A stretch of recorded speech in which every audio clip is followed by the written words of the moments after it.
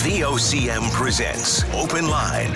The opinions expressed on this show are not necessarily those of the station. And now your host, Patty Daly. Well, all right, and good morning to you. Thank you so much for tuning into the program. It's Tuesday, April the 25th. This is Open Line. I'm your host, Patty Daly, and David Williams. He's produced the program. You'll be speaking with Dave when you pick up the phone. Give us a shout in the queue and on the air.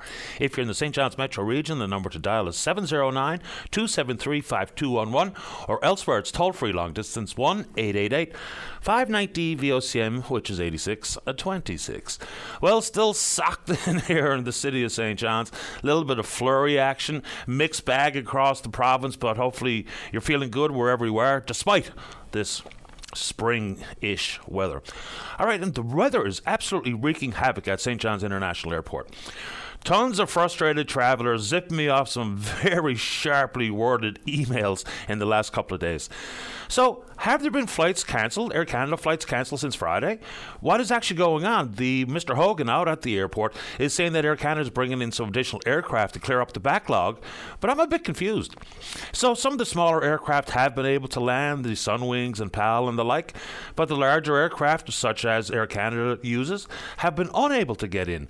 So, it has been really windy, it has been extremely foggy, but certainly the Air Canada aircraft are equipped with whatever's the compatibility issue with the fog system, the Cat 3 system that the airport installed some years back. So not sure exactly why it is the way it is this go around.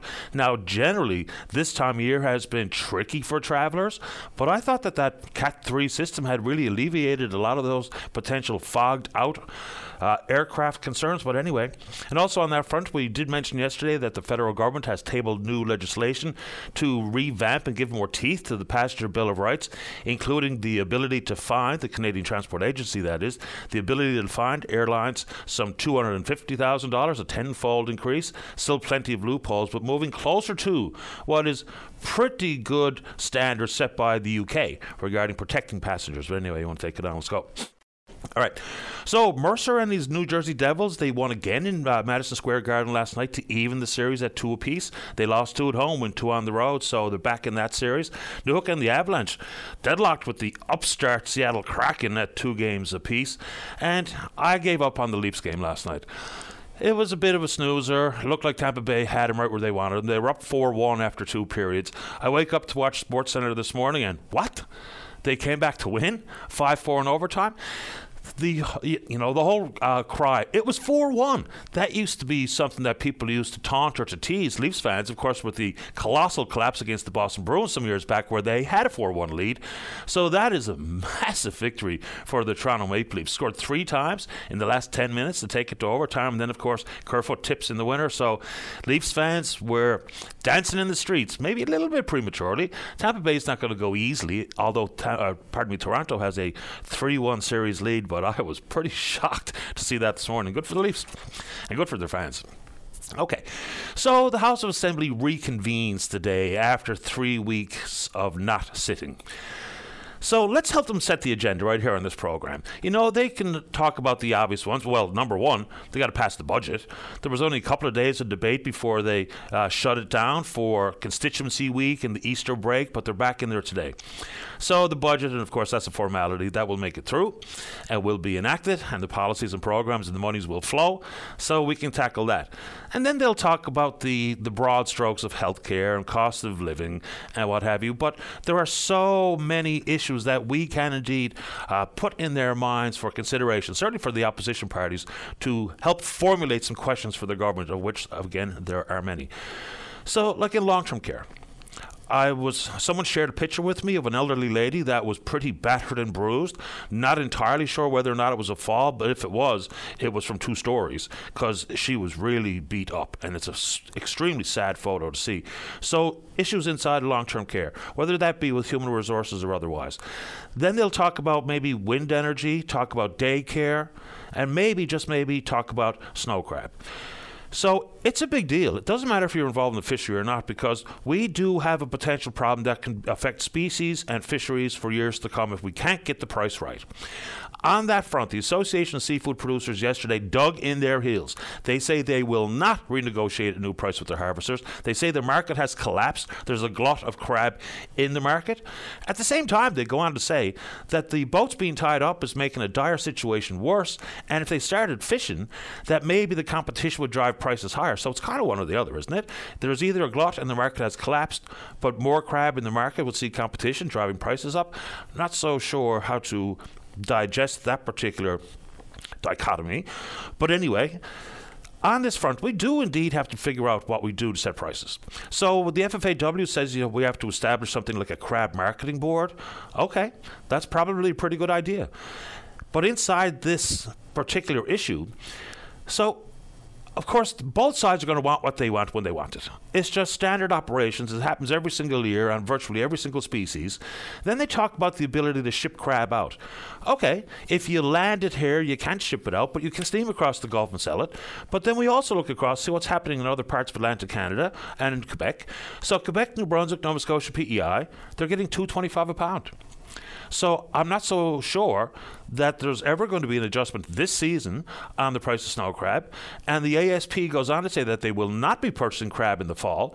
There's some comments about the quality in the fall of the year versus the conditions right now and the caliber and the quality of the snow crab. We have a huge resource, one of the largest resources of snow crab in the world. And it's not looking like any of it's going to be executed or taken out of the water this go around. Then you add in the plant workers. So there's been lots of focus on the harvesters. Fair ball. But inside the plants, there's some 5,000 people employed in the processing sector here in this province. A few of them obviously spoke to each other and said, let's send off an email to Openline to make this one point. That fishermen are going to be able to get their EI up until the middle of June, but plant workers probably won't qualify, won't get the weeks for their EI this go around. One of the questions you're asked on the application is if you're ready and willing to work, and the plant workers, and they asked me to keep their names out of it because they don't want to get into a to and fro, a racket with their fellow harvesters, or pardon me, the harvesters that may be part of their family, or certainly part of their community. So they're not going to be able to get their stamps, which is going to be a problem down the line. So I don't have any skin in this game, but if the market's not going to be able to pay any more than it is right now, then where do we go? What do we do? So the Premier said he was willing to sit down with the FFAW to talk about the potential to ship the crab out, but the difference between $2.20 and $2.25, will that change in any of those other provinces before the end of this spring crab season? I don't know. Anyway, you want to take it on? Let's do it. Also looking for thoughts or comments from anywhere in the province, but certainly from the residents of Conception Bay South, Paradise, and the City of St. John's, as they've entered into this agreement to work together collaboratively in forming a regional economic development agency. So focus areas like ocean technology, trying to attract business and foreign investment to the region. Still a little bit of confusing on my end about exactly how it's going to work. The concept of working together makes sense. They talk about bigger is better. But of course, each community is going to want their slice of the pie, and the level of competition is not going away, but they're trying to find a way to compete and to collaborate at the same time. Maybe it's going to be a good idea. I'm not so sure. I mean, I don't think it's a bad idea, but how it's eventually going to work, still some looming questions. But as a taxpayer in the City of St. John's, I sure hope it works. I mean, given the tax base and population and tax assessments, they have divvied up the financial contributions, and there are non-financial contributions as well. So the breakdown, once again, CBS contributing 16.5%, Paradise 13.5%, and St. John's 70% of the investments coming from taxpayers here in this city. So certainly if you're a resident of one of those cities who want to or towns and want to take it on. And then, yes, the other bad R word that we could and should be talking about is the whole, where are we in the status to regionalize? And this is not saying that it's the be-all and end-all, but I think in certain parts of the province, a certain advanced level of cooperation between communities might be a necessity versus just a concept. Anyway, let's take that on again today. Nobody wants to talk about COVID. I get it. I totally understand. But there's a news story today which I think is worthy of discussion. So it's not about mandates or restrictions or anything of the like. It's about what provinces are doing or not doing to recognize and to establish treatment clinics for folks who are suffering from long COVID. So they had the infection and the symptoms persisted for some 3 months plus. We hear from, like, for instance, Tara Moriarty, and then we heard a lot throughout the pandemic, saying that this is a crisis in the making and it will have an economic impact, but of course an impact on your individual health. My question would be, when we gave up testing, like remember at the beginning, Dr. Michael Ryan, right? You had test, isolate, and hopefully that will control the spread. And you know, the whole thought about it's going to take 2 weeks and all this, I get it. And I understand your frustration. I lived it too, right? But if and when long COVID is real, and apparently it's real for thousands of people in this province, if we didn't test you formally through public health, how are we even going to be able to acknowledge that you may indeed be suffering with long COVID and eligible to be treated in whatever clinic? But we don't even have one. In other parts of the country, they do. They've established a plan to deal with these patients. Here in this province, not so much. So the department is responsible for strategy and what have you, and for the policies associated with the healthcare delivery system. But the health authority, the newly established, rolled forward to one health authority, is responsible for these operational issues. So if you are someone who has this particular issue regarding persistent, long-lasting symptoms from a COVID infection, we can take it on. But again, it's not about anything to restrict anything you do, anyone you talk to, anywhere you go. It's not about mandates. It's not about any of that stuff. It's about actual health. So that's a topic we can take on. All right, so the federal government has kind of changed their tactics when dealing with the strike. Of course, PSAC are striking around the country.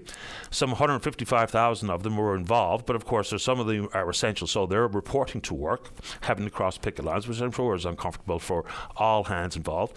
But now in what they're calling an open letter to Canadians, coming from the Treasury Board, they're really talking about their 4 key areas of concern, and that's the 4 key demands that have not been negotiated to either side's satisfaction at this point.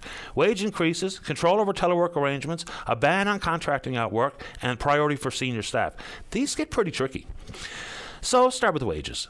There's a bit of confusion now as to whether or not PSAC has reduced their demand from 13.5% over the course of 3 years. Treasury Board has offered 9% over 3 years. They say that adds up to an additional $6,250 per year for the average employee.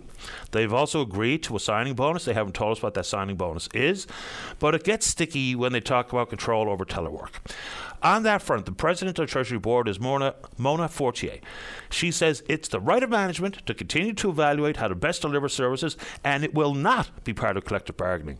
So that sounds like a real standoff in the making, because Chris Aylward and PSAC have been really quite firm, is that they want this enshrined in the next deal that they can negotiate at collective bargaining. So that's a big one. Then there's going to be the issue with contracting out work. Do we not have the right people in place to be able to avoid at all costs contracting out work? Sometimes I suppose it's necessary. Even PSAC is not saying, they're not looking for an all-out ban on contracting out the work, but they want to see it reduced, and so it should be reduced. On that front, I think PSAC is right. And then talking about priority for senior staff.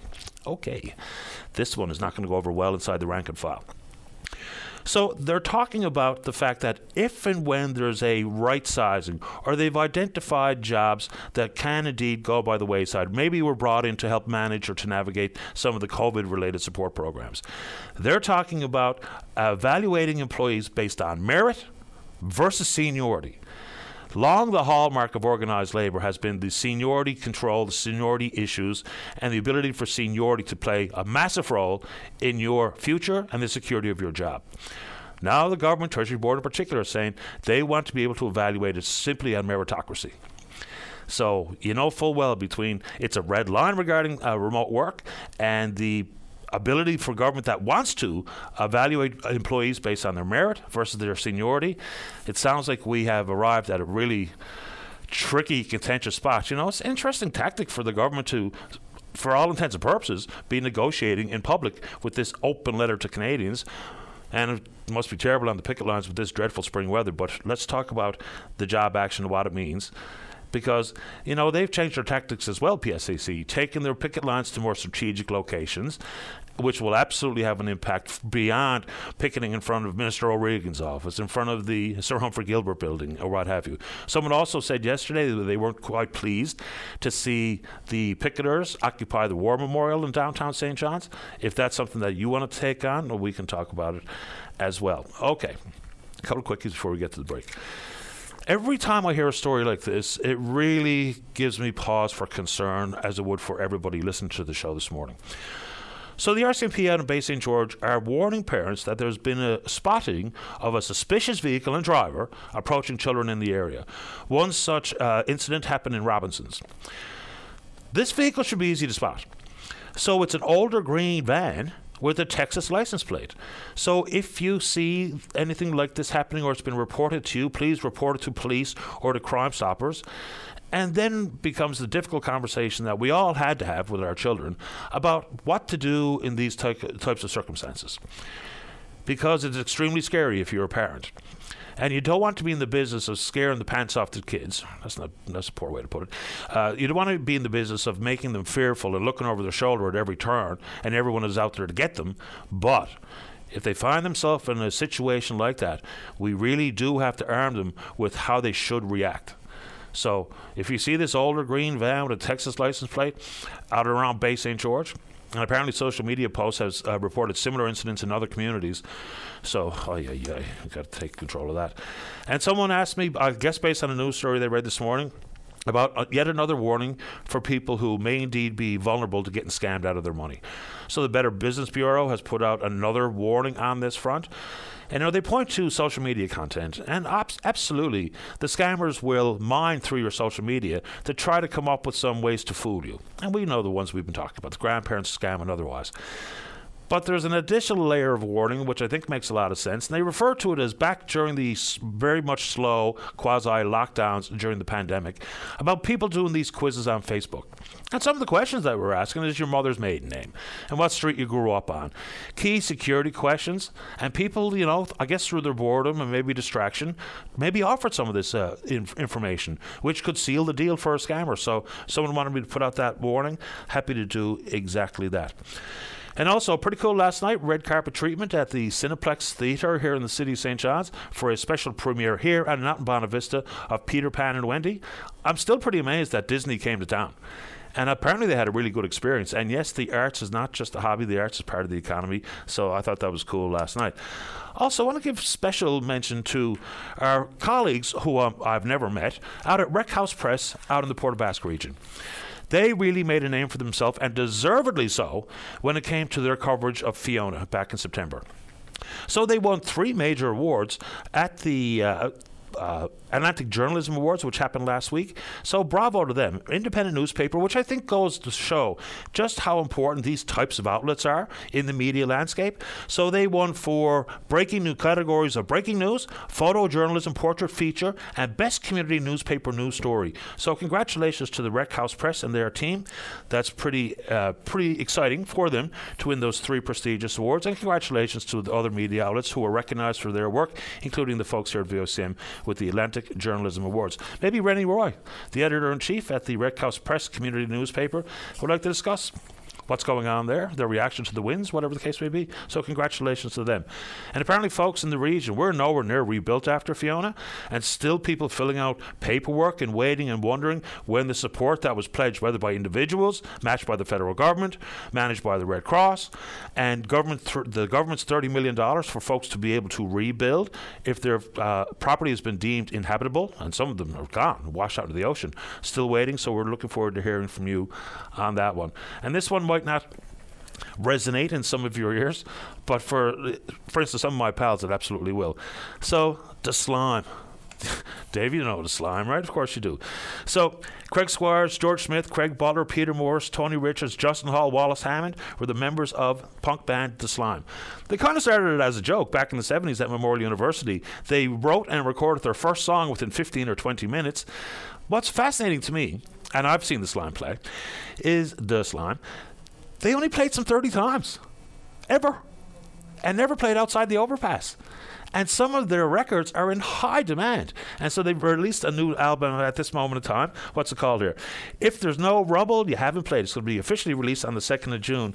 But imagine, they have still captured the minds and the hearts of their fans over the course of 45 years with only 30 gigs under the belt. So good morning to the Slime. Congratulations, go get them. And last chance to get on the action for the Avalanche Celtics 50-50. Today is the last day. The pot's well over 20,000 at this moment in time. You know she loves the 50-50. Help the Celtics, help their players and their families, control the fees and everything that goes with being a minor hockey association. So go to AvalancheCeltics.com, get your 50-50 today during this break. And more importantly, or as importantly, pick up the phone during the break, get in the queue and on the air. Don't go away. Welcome back to the show. Let's begin this morning on line number 2. Good morning, Jerry. You're on the air. Yes, good morning, Patty. How are you doing today? Best kind. How about you? Terrible, buddy. Listen, I'm just heading down Brookfield Road. And I don't know the government building there, just on the other side of Holden's crane operations shop there. Okay. Yard. Yeah. They got the traffic backed up there. It's got to be up to the Orange Store on Commonwealth, and they're not letting the traffic through. There's no question going to be interruptions for the ease of travel or access to certain buildings and the like, which is pretty standard tactics for striking workers. I know it will frustrate the motoring public. Their ability to strike is enshrined in the Constitution. You know, some people will get irritated with how they choose to strike and where they choose to picket, but I'm not surprised to hear this morning. I don't know. I mean, people, I don't see how they're going to tolerate this. This is ridiculous. I mean, that's part of the issue, right? You know, I suppose I've never been on strike or on a picket line, so I can't speak to it with any authority. But when they create the level of frustration, then that makes the general public just want to see this come to a head. You know, want to see a contract negotiated, collective bargaining to work, and everyone to get back to work, and for picket lines to be taken away. So I suppose that's the strategy they're in. So now that you're frustrated, I'm just naturally assuming that what you'd like to see is for the strike to stop, and for the job action to be dealt with, and for people back to work, right? I'll disagree with you there, Paddy. I'll tell you what I'd like to see. Okay. I'd like to see them stay out there till the cows comes home, and I'll just find a different route. I mean, just because they're on strike shouldn't impede my day-to-day living and moving about. Fair enough, Jerry. Yeah. Anyway, sorry about the frustration there, buddy. I'll talk to you later on. Don't you worry about it. Frustration's all right by me. Take care. Right on, buddy. Take care. Okay, Jerry. Bye-bye. I mean, I suppose that's part and parcel with how they strategize about how to put additional pressure on the government, because it's one thing for Mr. Aylward, at the president of PSAC, and or his vice presidents and the negotiating team to put their position forward, to go to the media and make their concerns known, make their pitch in an effort not only to speak directly to government, but also to try to get additional support from the general public. That's just how it naturally has evolved over the years.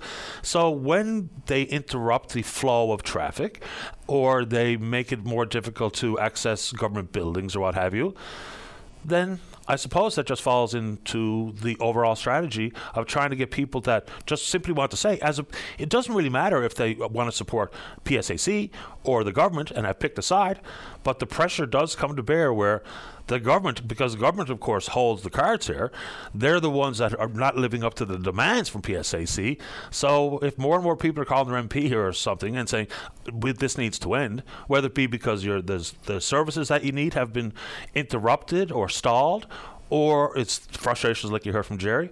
But I guess that's part and parcel with what we're dealing with. You want to take it on? You know what to do. Let's go to line 1. Peter, you're on the air. Yes, sir. Good morning, Paddy. Morning to you. Paddy, I'd just like to speak about the crab fishery and the tie-up there in Newfoundland and Labrador. And for those who don't know me, I'd just like to say, you know, I always advocated my 40 years of experience on behalf of harvesters.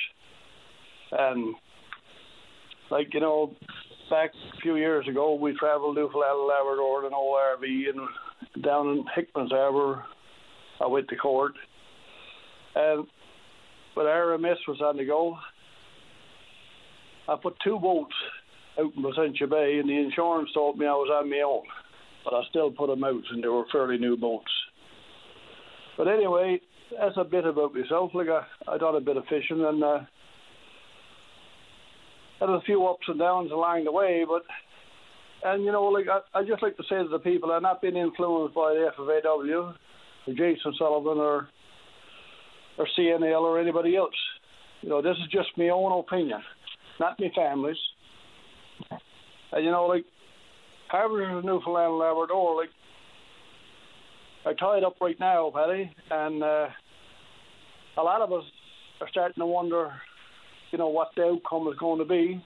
Are we going to lose our fishing season, leave a lot of crab in the water, and be subject to trip limits more severe than the ones that were inflicted on us in the past, and that the price of fuel and stuff like that, like, how much money are we going to have to get increase the price of crab for to make up for all that? And like, right now, PEI in New Brunswick and Nova Scotia is fishing crab, and they're putting crab into the market. We got old crab going into the market, and like, we trade in US dollars. So, like, I don't know, like, once it goes into US dollars, if it's going into China, Asia, or where it's going, the crab is. I really don't know about that, but it seems like Canada is always trading in US dollars in the crab market, if I'm right in saying that. Well, once you deal with the United States, eventually there's a currency concern, for sure. But, I mean, the price here, I'm a little bit confused by even some of the arguments being made that, on one hand, they say there's a glut of crab in the market has collapsed. And then the ASP goes on to say that if more crab is put in the market, the competition will drive the price up. I'm not exactly sure how that works. But even trying to sell it elsewhere, if they're only getting $2.25 a pound on the mainland in Atlantic Canada and including in Quebec, then where do we go from here? If they say, here's some of the numbers that they've been using. So the $2.20 price was set when the market price was $5.75 American, about $7.79 Canadian. The market price now apparently is down to $4.80 US or $6.50 Canadian, and consequently, it takes about £1.5 pound of raw crab to produce 1 pound of market value processed crab, which costs producers $3.38 Canadian per pound. That's the numbers they've offered. So it looks like a pretty tight spot. Well, Barry, like, all that said and done, like, we've been hearing numbers now since last January when FFAW, Greg Pretty were going putting people in the streets. But, like, let's get past the numbers now, Paddy, and deal with reality. And reality is just what I just said that time. Are we going to leave half our crab in the water? And we may have to do that anyway, leave some in the water, because I really don't believe processors want them all. And are we going to start late? Are we going to put all the boats out to sea at the same time? Because there's a lot of boats start after the other boats, like the one down north, stuff like that. The bigger ones, they come to St. John's and fish out of there, but they're always got a problem with ice and stuff like that. And that's understandable. But now everybody is going to go out at one time. And I think, yes, that's going to put a lot of crab into the market. But PEI in New Brunswick and Nova Scotia right now is putting crab into the market, like I just said. And so the old crab are going in too. I think there's a fluctuation of price there, maybe 5-10 cents old versus new. So how much an increase are we going to have to get today to make up for those trip limits, for the loss of crab, and losing our fishery? I just wonder, like, I'm not on social media, but I hear a lot of stuff, and it's mind-boggling. You can do stuff, but you got to have logic behind it. Maybe if you're a rich person, you're a rich harvester, or a boat owner, whatever the case may be, maybe you could say, leave it in the water. Leave it in the water. Well, okay, that's okay for the fellow to leave it in the water. But when this EEI cuts off, and a month later than that, and you got no crab in and no EI, because we know what happens to EI when you ask for it from the government, because the people down north, when they get problem with ice, they'll know how flexible the government is on that. Very short period of time, and if at all. And, someone got to explain to the harvester just exactly what they're expecting. Now, there's a Urner Berry report coming out today. There's another one coming out Thursday. And this is what I'm saying, Paddy. Like, I'm not telling anyone to do anything. I'm not suggesting that they do anything. But my personal opinion that I really don't think it's feasible for Newfoundland and Labrador harvesters to stay beyond Thursday bar report. And if the crab goes into the market and the market falls, well, if we wait another month and we put all this crab into the market at one time, which we will be putting more crab into then, because all the northeast coast will be all the northeast coast, because some will be going at it now, especially the ones outside of 200 and large subs. But what I'm saying, what's going to happen like a month down the road if all those crab goes into the market at the same time? The U.S. economy is not going to get that better overnight. Not in my opinion. You know, you can't make people eat crab, and you can't make people buy crab. So, like, there's a catch-22 here. Like, but that's the same circumstance today. It doesn't matter if we're talking about today or weeks down the road. The market will pay what the market wants to pay. No more, no less. That's right.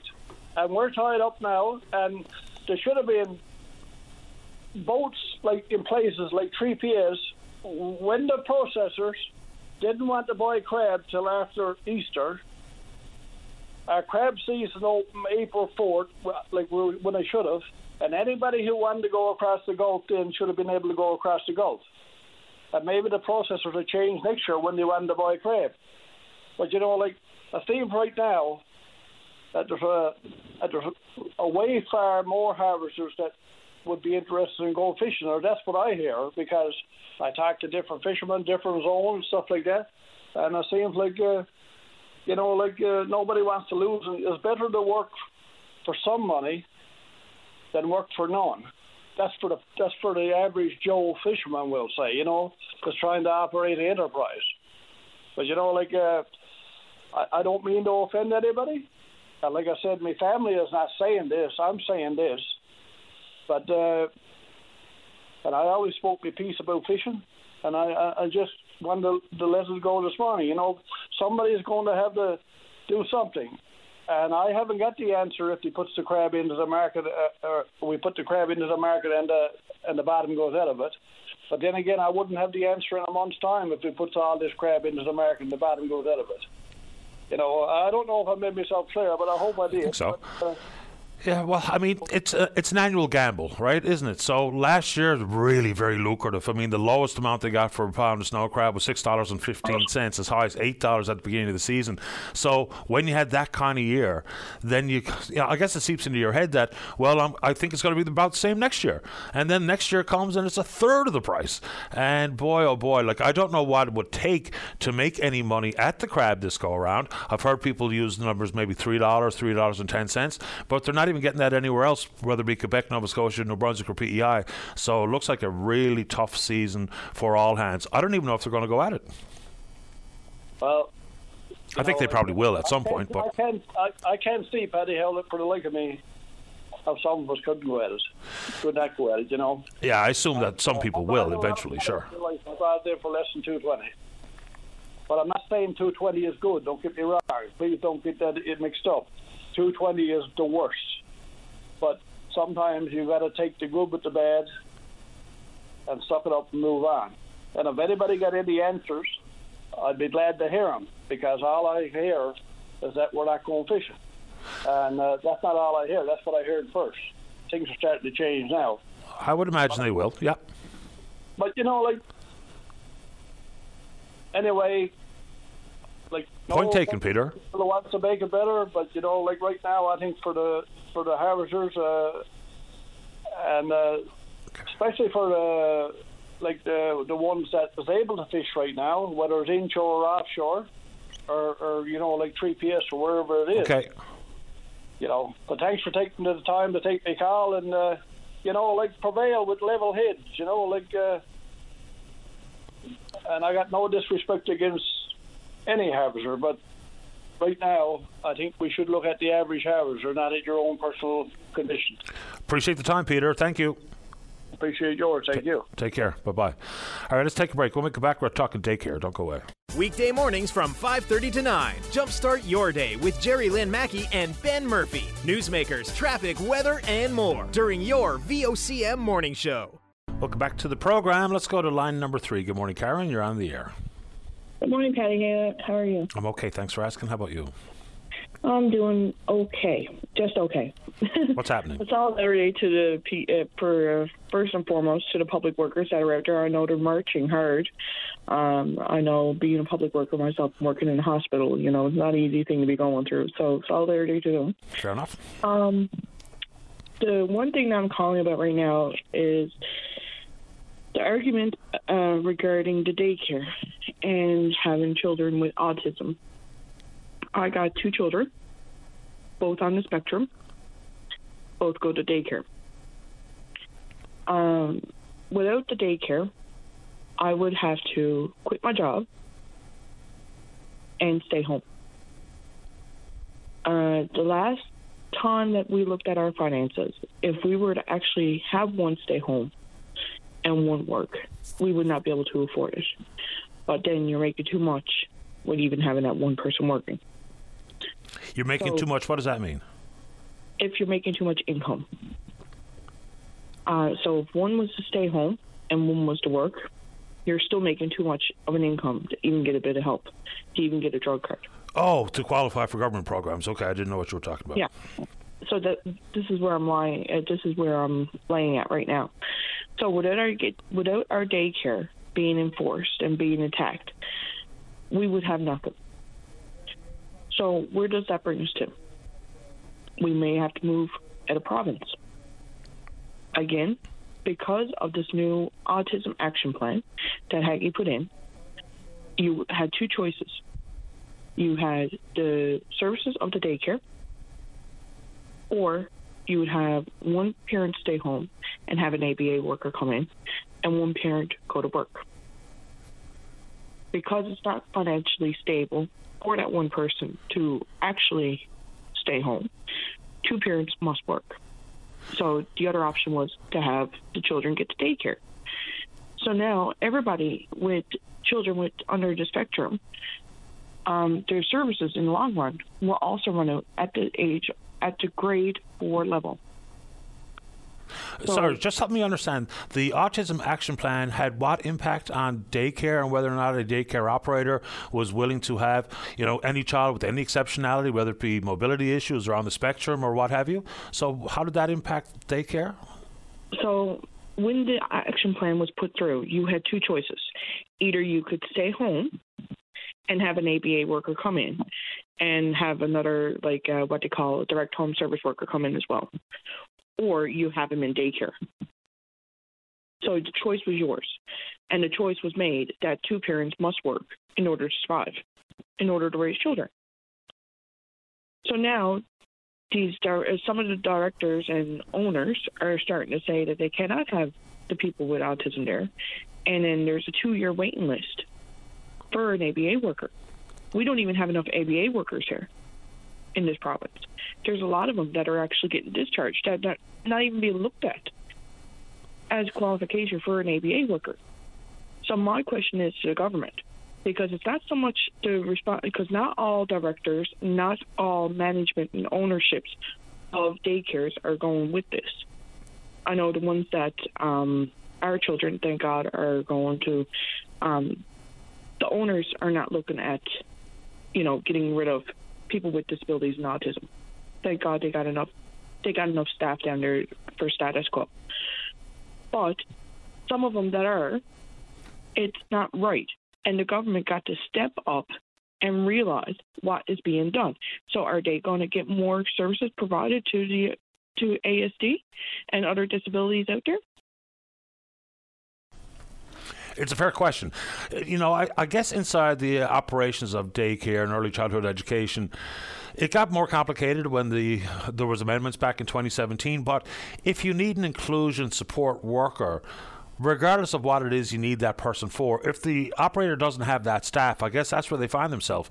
Now, it gets a little bit more confusing and also more troubling. The one family that really got this story going in the media, and it actually made the national media over the weekend, said that her child was progressing beautifully at daycare. Socialization skills, verbal skills, all the rest of it. And the year prior, the child did not need or have an inclusion worker, but all of a sudden this year apparently was told that they do, and because they didn't have that inclusion worker, that the child was being discharged from daycare. That lady, that woman, says that she finds that to be discriminatory, and I tend to agree. It is very discriminatory. Like, I mean, if someone had to say to me, your file is running out and you need an inclusion worker, and suddenly, like, our children never did have it. Say if I was in the same scenario, I'd be like, wait a minute. No. I'd be fighting the right to suit nail. So cahoots to her. I mean, it's her right she's her children's advocate. She's the best advocate for those children. Absolutely. Or child. I mean, we're the only people that are their voice. Children don't have a voice right now. They do, but they don't. They do when it says no in the classroom or to an adult, or if they don't want to do something. But in regards to fighting their battles for them against government workers and against daycare and everything else like that, we as parents take on that role when we hold them for the first time in our arms. We're their advocate. Of course, yeah, that's... And naturally, being part of so many different sectors outside of my household, such as, I'm a presenter for Learning Disability Association. And I put just as much effort into that program as I do with my child. And I will fight tooth and nail if that ever comes across me to get what those two children need. Because in this province, it's hard enough now paying the bills and paying and keeping up with the government and the gas, and the list goes on, then to be sitting down and worrying, are your children going to be a part of that daycare? Fair enough. I appreciate the time and the concerns this morning, Karen. Thank you. So government needs to step up, and they need to start focusing on what's better. Do they want their province going down even further than what it is and have a bunch of people move away from Calgary? Like, I mean, they're already taking, and maybe they just want to put the rest of us out there for sale. I mean, they got us partially sold anyway. Not 100% sure what partially sold means, but I get the concerns inside of daycare. I hear a lot of very similar stories. I appreciate the call, Karen. Good luck. Thank you so much. You're welcome. Take care. Bye-bye. Bye-bye. Again, good concepts need all of the infrastructure in place before it actually materializes as good. No doubt in my mind, based on everything I've read, regardless if you have a child of daycare age, affordable, accessible childcare is good for all of us. And again, my boys are in their 20s, so it doesn't impact me directly. But when you start with just simply a good concept and don't put all of the meat on the bones in the back end to prepare, then, of course, we find ourselves where we find ourselves today. So even looking further down the road and saying, okay, $10 a day, excellent. But let's think about what's going on in daycares already, whether it be with lag time for wage subsidies or anything of the like. And yes, you can change a pay grid for early childhood educators, and hopefully that will help put more people into that role and maybe bring some back into the fold. But even if you think about what the inclusion worker, who that person could be, who they were prior to the amendments in 2017, to acknowledge that maybe, just maybe, we're going to see more and more people take advantage of this affordability issue, but we have to make sure the accessibility is done at the exact same time, concurrently. So, okay, allow a teacher to do what they're doing in the K-12 system, a retired teacher, is work for 90 days without impacting your pension. And that'll ease the pain for now while we try to work towards more and more ECEs. Then issues regarding the requirement to have your level 1 certification. Of course, you need a professionally trained staff. I mean, it's just too important a job to not. But if we just ease some of the burdens while we get through graduating more early childhood educators, maybe there's something to be done versus what seems to be a shrug of the shoulders on something as important as this. Not good enough. Let's take a break. Don't go away. Welcome back. Let's go to line number 5. Good morning, caller. You're on the air. Good morning, Patty. Morning to you. I'm calling in to make the public aware that, as a public service announcement, about the First Nations Caring Society with Cindy Blackstock. And what that's about is it's a lawsuit with government and Child, Youth, and Family Services. And what lawsuit? It's about, pardon? What lawsuit? There's a class action lawsuit going on right now across Canada where children have been denied the Jordan's principle, which is the right to services denied by government and Child, Youth, and Family Services, whether it's medical, as in counseling, education, medical equipment, stuff like that. And it's where children's been denied the rights to services. And there's also a SOTOS, SOTOS, class action lawsuit against the rights and discrimination of children traumatized by Child, Youth, and Family Services, including all First Nations children, Métis, Innu, Mi'kmaq, being alienated from their families, extended families, grandparents, aunts, uncles, their siblings, and being alienated from all, like, their culture and their family. And I'm just wondering why Newfoundland media isn't putting that out there, because it's well known.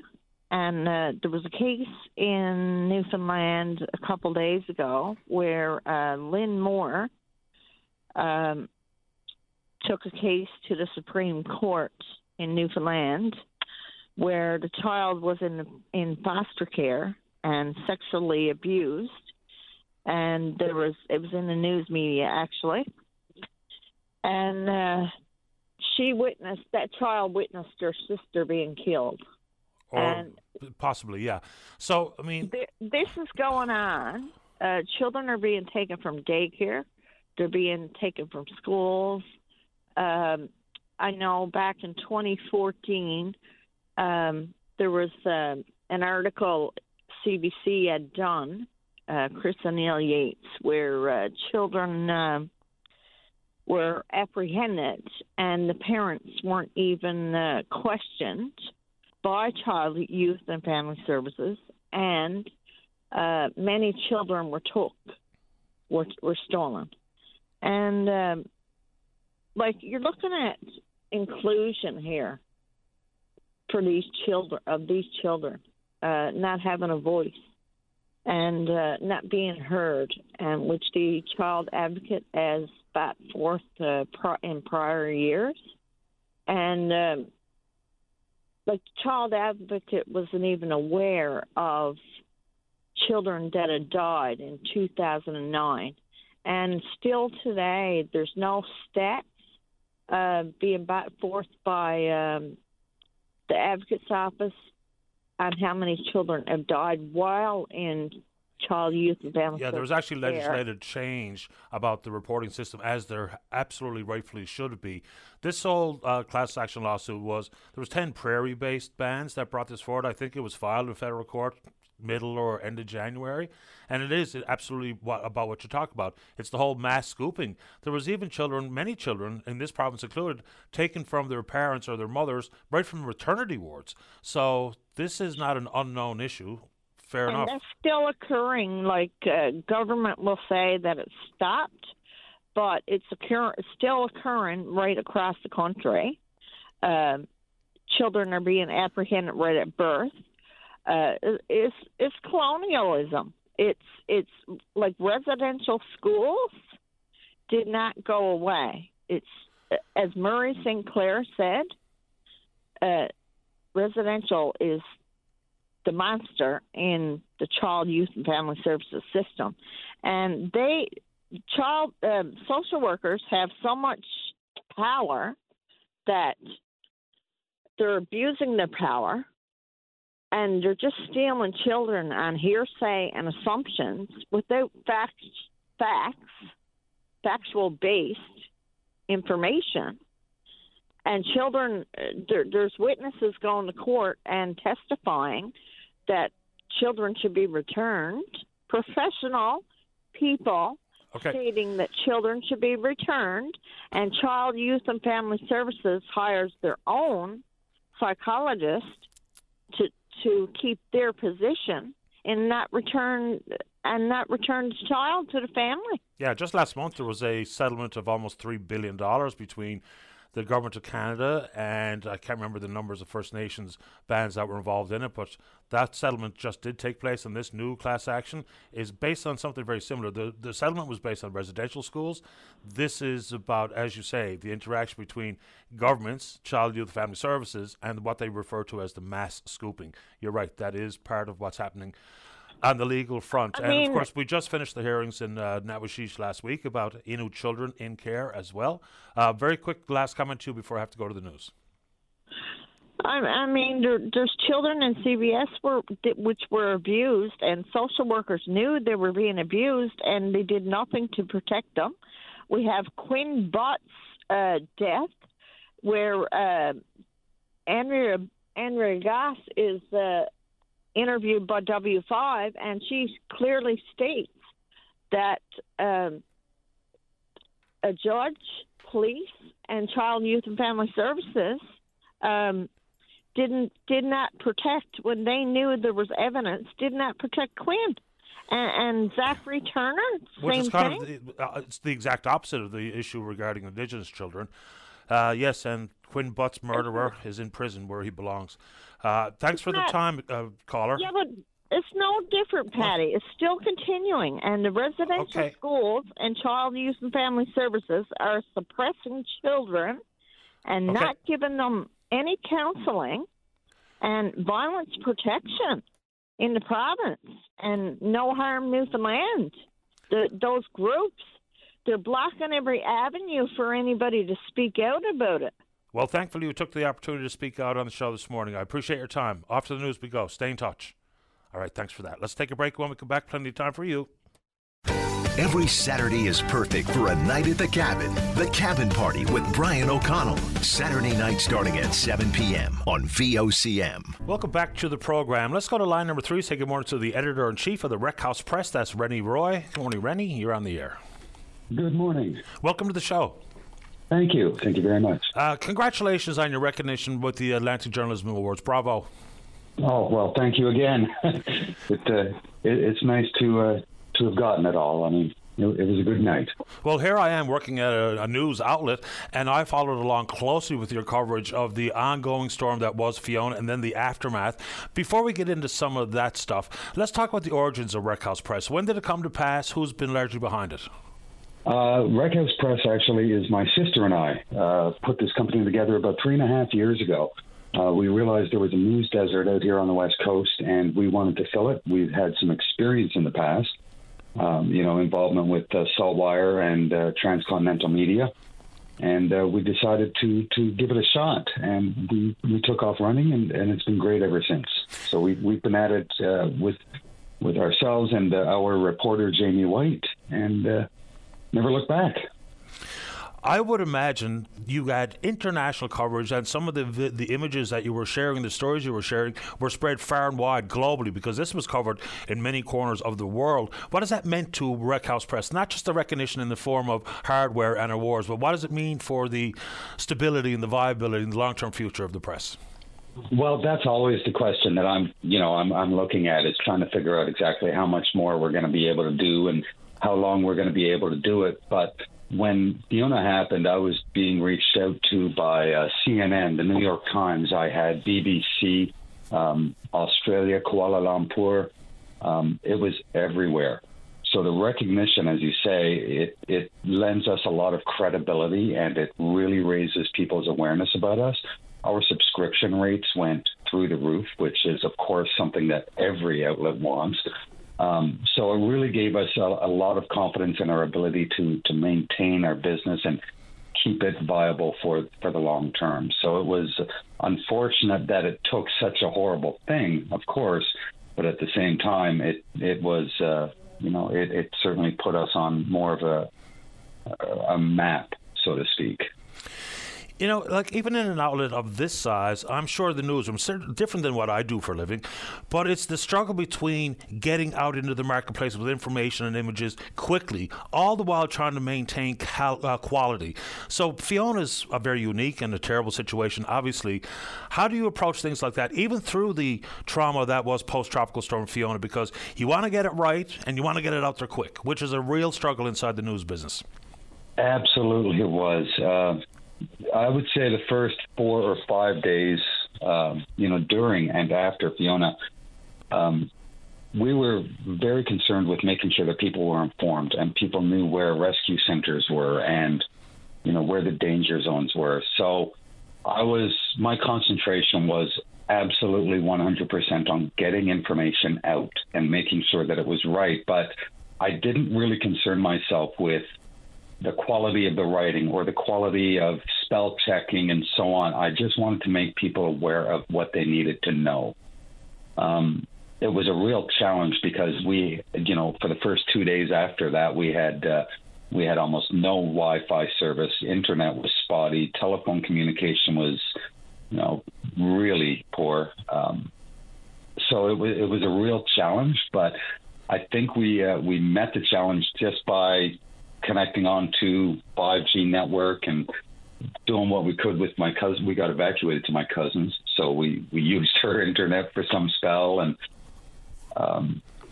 just making sure that we could get any information out there that was, helpful to the general public was my only concern at that first week. Just in general terms or broad strokes, the world of media and media information gathering has changed dramatically in the last 10 years, we'll say. The presence of the Googles and the Facebooks and the consolidation of so many big media outlets, foreign funding of media outlets. So let's talk about the general importance of community-based newspapers, online presence and what have you, because you've got the boots on the ground. You hear the stories where you live. Big media outlets, they talk about the big subjects from 100,000 feet above sea level. Just talk about the importance of what you do, because I think a lot of people have kind of misunderstood the place that community newspapers have had for so many years and how many have been forced out based on just the market penetration by the big guys. Yeah, absolutely. Right now, like you can go onto Yahoo or Google or Facebook and you can take a look at a news story from Reuters or the Associated Press, but it really doesn't have any bearing on your local community. Port aux Basques and the area around here, we've got a readership of about 3,000 people. It tends to be forgotten unless something big like Fiona happens. So to get out council news and to get out news about major road closures or, perhaps there's some wildlife in the area that people need to know about, this is stuff that directly impacts my readership. And that's what we want. That's what we concentrate on, basically. We try to make sure that people get news that's relevant to their daily life. Because if I want to read about the rest of the province, I can go on to another news outlet and read about the rest of the province. But there's nothing else here that's relevant to my readership. So that's where the importance of local community news is. It's all about what you can do for your community, what's happening in your area, and what you need to know. So to me, it's one of the most important things that's starting to disappear, unfortunately. It really is, and it is quite unfortunate. Let's talk about what it's like out there now, because there was so many individuals and businesses and organizations trying to provide goods and support, and government stepping up with money, and federal government matching dollars and the like. But of course, people are still waiting to find out when the money is going to flow. So some of the personal stories that you're hearing, and paint us a picture of what the community looks like today, post 6 months or 7 months post Fiona. Well, it's the landscape itself, I can tell you now, is starkly different. Where we used to have residential areas, now we have beaches. That's one of the more striking things. Homes are still coming down. I mean, there are dump trucks rolling here through town today, just about 2 blocks from my own office and my own home, tearing down some houses that were damaged beyond repair. So there's still scars that are, coming to the front because they're seeing their homes taken down 8 months after Fiona. The mood around here, I think, is kind of torn. Some people have received monies. Some people have received compensation. Some people are still waiting. I don't think there are many left waiting for financial assistance, but we do still have 2 families or 3 families remaining in hotel living. And right now there's still so much uncertainty, and, we keep preaching patience around here. But at some point, unfortunately, people's patience is going to run out, and tensions can run high. So it's definitely been a struggle for a lot of folks. And again, that's where community news comes in to try and explain what's happening and what they can expect. So, we're doing what we can, just like everybody else here in this community. Patience is one thing, and eventually people run out of patience. Let's talk about some of the emotions in the community, because, of course, when we see a big storm being forecasted, whether it be in this neck of the woods or somewhere like in Portabask and other communities on the southwest coast that were battered and devastated by a storm like Fiona. So when the forecast is being read out, whether it be on the 6 o'clock evening newscast or right here on VOCM, how do people react? Because you can only imagine the emotional hangover is going to persist for years to come. Oh, no question. And, I've talked to a lot of people in this town, and I've heard that, a lot of the younger folks that were in their homes with their family, their children, they don't like the water anymore. They don't like hearing the sound of the waves, because it just brings it all right back to the forefront. I've talked to some families who have since left this community. They don't want to be here anymore. It's just too many hard memories to try and handle. So when we get a big storm now, I know that a lot of people are far more aware of exactly what things mean, such as millibar pressure and, storm surge. I think people have a deeper understanding of just the impact that a couple of points of pressure can have on the weight of a storm. So there's definitely a different perspective here in town. I know there's a lot more apprehension about being on the water, and there's a lot of homes for sale in this community right now because some people are just not prepared to go through this again. I can only imagine. I mean, that Saturday afternoon, I literally had to lay down my phone and get away from it for a while because it was just overwhelming. The sights were just incredible. Yeah, I woke up at, I believe it was around 7 o'clock that morning, 6 or 7 o'clock, and it was approximately 30 hours later that I finally sat down. The storm, I likened it to a 12 or 14-hour freight train just going right by your head, because that's what the noise and the sound was like. You couldn't walk outside without tasting salt in the air because the sea was everywhere. So, when I go for a walk now, or I go fishing or go for a boat ride, every time I taste that salt on my lips again, of course, it puts that right back to the forefront. And I didn't suffer any damage to my home or my office. I was extremely fortunate. But, for someone who may have lost everything or run for their lives when their building came down or was inundated with water, that emotional reaction is going to be so much more visceral. It's going to be so much more intense. So, there's still a lot to process. There really is. And even as someone who was fortunate enough to not suffer that type of damage, even just the visual you painted there about the taste of the salt on your lips, even though you got away unscathed, members of your community didn't. And that has a widespread, it's the whole concept of community grief, and grieving. Yeah. It's remarkable. And I'm really pleased that you made time for us this morning, Rennie. Keep up the good work, and congratulations on the accolades. I really appreciate you having me on. Thank you so much. Take good care of yourself. All right. Bye-bye. It's Rennie Roy, the editor-in-chief of the Wreck House Press, recognized for their coverage of post-tropical storm Fiona with some impressive awards. One at the Atlantic Journalism Award ceremony that took place one day last week here in the city of St. John's. All right, that's pretty good stuff. Let's take a break. When we come back, PSAC. Don't go away. Back to the show. Let's go to line number 6. Tom, you're on the air. Good morning, Patty. Morning. I want to start by wishing all our provincial and municipal government public servants a belated happy St. George's Day.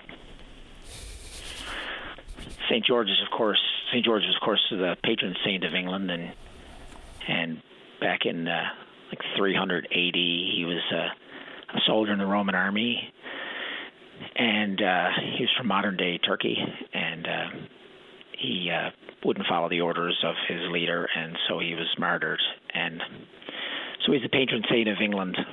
But ironically, he's never visited England, and also ironically, it is not a public holiday in England, St. George's Day, but it is for many here in this province. Yeah, that's true. And you can't go very far in many towns and cities in England without running into a pub called George and the Dragon. Yeah, it's just interesting how we pick and choose. Well, some of those holidays, look, I don't know if there's still a time and a place for St. Patrick's Day as a holiday and St. George's Day as a holiday or Orangeman's Day as a holiday.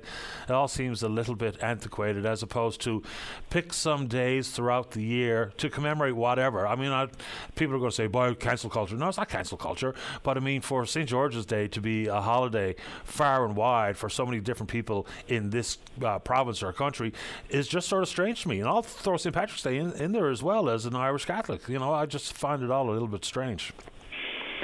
Yeah, well, at the very least, people should somehow celebrate a holiday that they get. I don't know exactly how that works, but anyway. Yeah, I mean, some people, I think the same thing happens, whether we talk about Easter holidays or Christmas holidays, they are far and wide spread across the society, but not everybody subscribes to that religious ideology either, right? So we're just taking breaks, whether it be for days or days on end or weeks, and associating it with one thing or another. But how many people take Christmas holidays? They have no association with Christmas beyond the commercial side of it, which is fine and fair. Like, I don't care how people think about those types of celebrations, but it's just so strange how so many of our breaks are still associated with religion. I don't know if it's a bad thing, but it's a curious thing. Well, it's also curious that there's an elite few who get to observe these holidays. But anyway, not to get too hung up on that. I think as a country and as a province, we need to talk about the PSAC strike, and I want to start by starting with whether it's even a legitimate strike.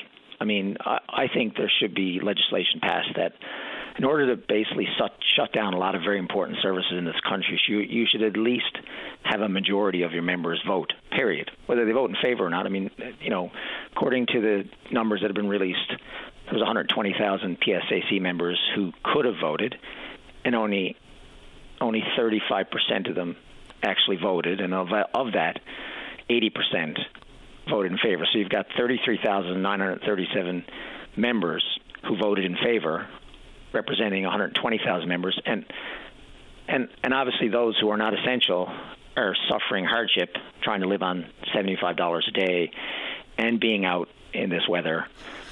But if it's a hardship that they wanted to avoid, they could have voted. Well, they should have voted. However, what does that say? Did they choose to vote no by not voting? Or did you choose to vote yes by not voting? Nothing works that way, though, right? And it's constitutionally protected, the right to strike. They hadn't had a contract in quite some time. So I don't know how you mandate a certain threshold of participation in a strike mandate vote or what have you, because it's a constitutionally protected feature of organized labor. Correct, but like in Australia, for example, if you don't vote in your national election, then there's consequences. And I mean, all I'm saying is that, I just question the legitimacy of something so significant, and whether or not, you can pass legislation to motivate, then in that case, this union or any union, to get greater participation, to educate their members more, and to expect them to vote. I've just thrown out whether it's even legitimate, but the consequences for those people who didn't vote, obviously, if they said, oh well, I don't want to vote, hopefully it won't happen or whatever. I don't know exactly why they wouldn't vote, or maybe if the union even had a good mechanism to vote. But so that's the first question: is it legitimate? And I guess well, it is. Many people would believe it is. It is by your measurement. Well, I don't know any other way to measure than the current measurements that we have in place. So I don't know if it's if it has the overwhelming majority, as stated by Mr. Aylward on this program and other media outlets. But I don't think that questions the legitimacy of it. It could be certainly debatable as to how and why people chose not to vote and what their intentions may have been. When those numbers were released, I was really surprised. So just over 42,400 odd people even chose to cast a ballot, which I was really, really shocked by. I'm never surprised these days when we see the apathy that reigns supreme in municipal, provincial and federal elections, because there's a variety of contributing factors to that. But in organized labor, I don't think I've ever heard numbers like that. No, and again, I wonder what that says about whether remote working and whether this disassociation that COVID has done, and remote working maybe in particular, which is a big thing that PSAC is fighting for, whether that's also showing the disconnection amongst its members with the union. And I would argue, given the fact that, I mean, most people, if you talk about public service, like the level of public service that we've been receiving through the pandemic and still even now, and you really can't blame it on COVID. We hired a whole bunch of new employees. We've hired a bunch of contractors to try and increase service, and it seems like getting someone on the phone or getting a return or getting action, if you're one of the million immigrants or someone waiting on can't afford his pension, some sort of assistance.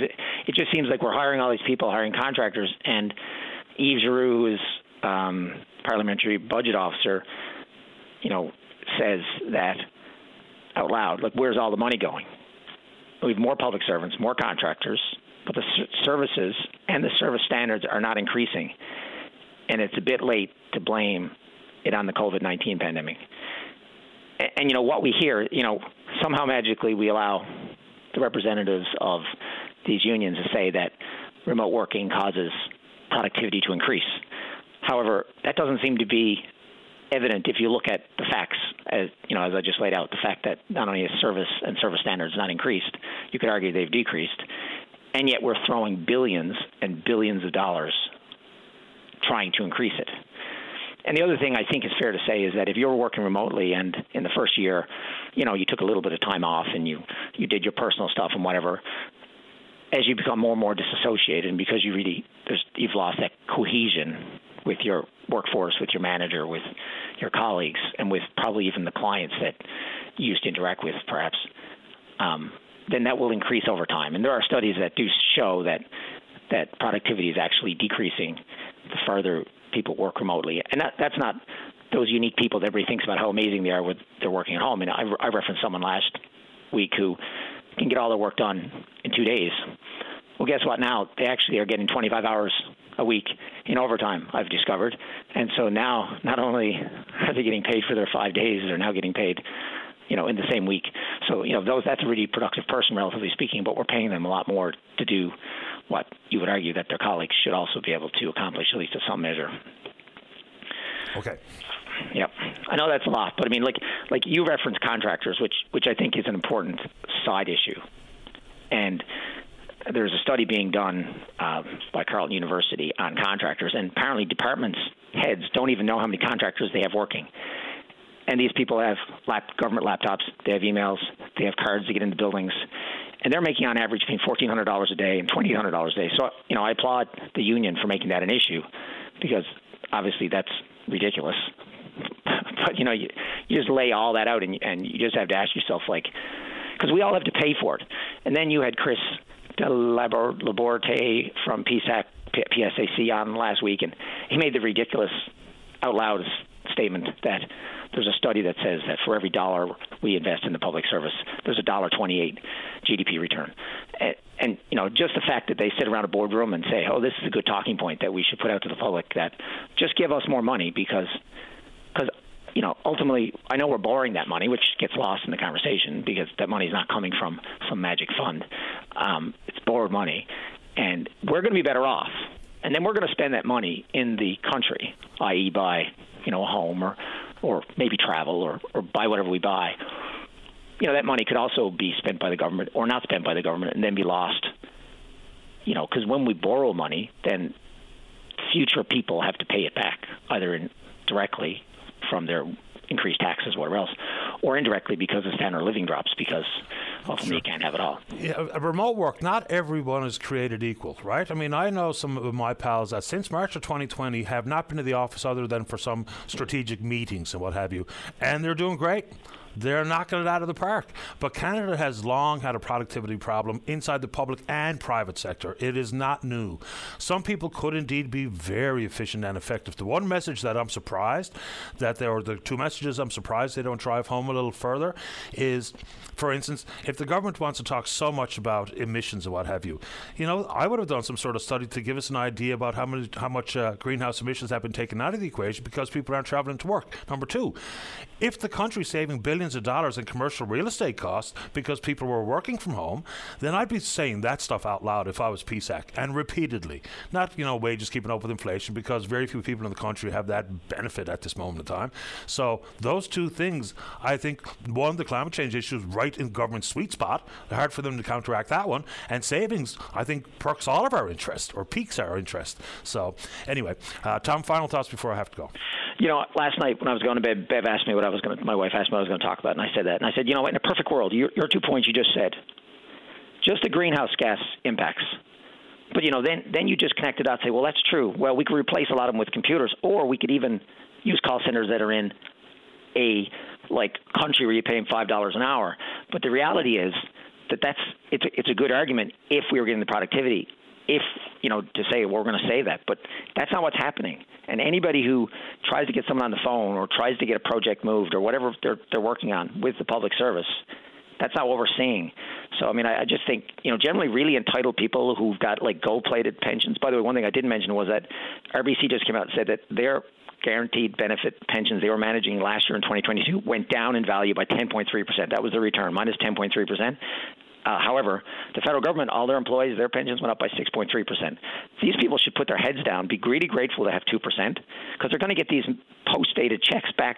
A lot of them are going to receive over $12,000 on average in this magic check that's going to appear. Less taxes, of course, but just a lot of stuff to think about, and we need to all be informed, and I hope we get this worked out. Take care, everyone. Thanks, Tom. Bye-bye. All right, bye-bye.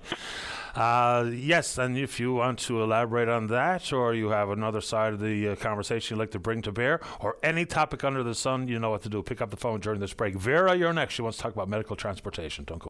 You're busy, but you'll never be uninformed. Get up to date on the way home. The Drive on your VOCM. Welcome back. Let's go. Line number 2. Vera, you're on the air. Good morning, Patty. Hi, Vera. This is Vera calling. I'm calling. There a couple of weeks ago, I had an early morning appointment at the hospital. So I phoned to get a hospital for the night. And because I wasn't 200 kilometers away from the hospital, that they couldn't give me a room. And there was rooms vacant there. So I was wondering, that seems like discrimination to me, because you're only so many kilometers away. I had to go in, which would have only cost me $40 to get an hospital for the night, but I ended up having to pay $100 for an hotel room. Okay, so you were looking for a room where? Sorry? At the hospital in St. Anthony. At the hostel or the hospital? The hostel. Okay, at the hostel. And there simply wasn't one available? There was some available, but I couldn't get neither one because I wasn't 200 kilometers away. Oh, I see. Okay.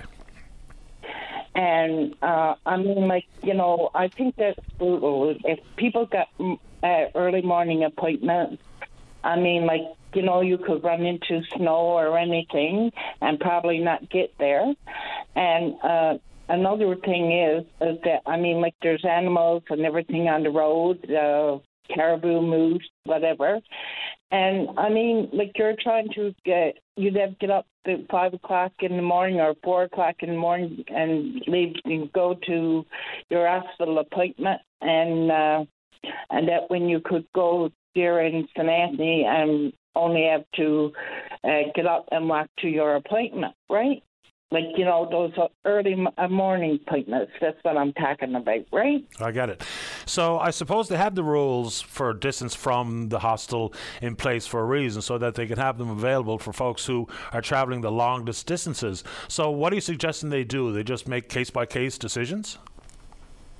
Well, they could do that, yes, or, you understand that people outside the province, this was late evening when I called down to the hospital for an hospital. Was about probably 5 o'clock in the evening.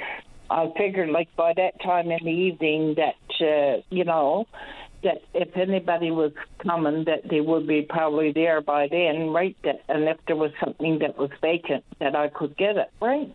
I understand that. So Do you happen to know how many rooms were still vacant that evening? Because, things can change very quickly for someone to need that type of support at a hospital. But do you happen to know how many rooms there were available that night? No, I don't. She never said. She just told me that where I was at 200 kilometers away from the hospital that I couldn't get a hostel.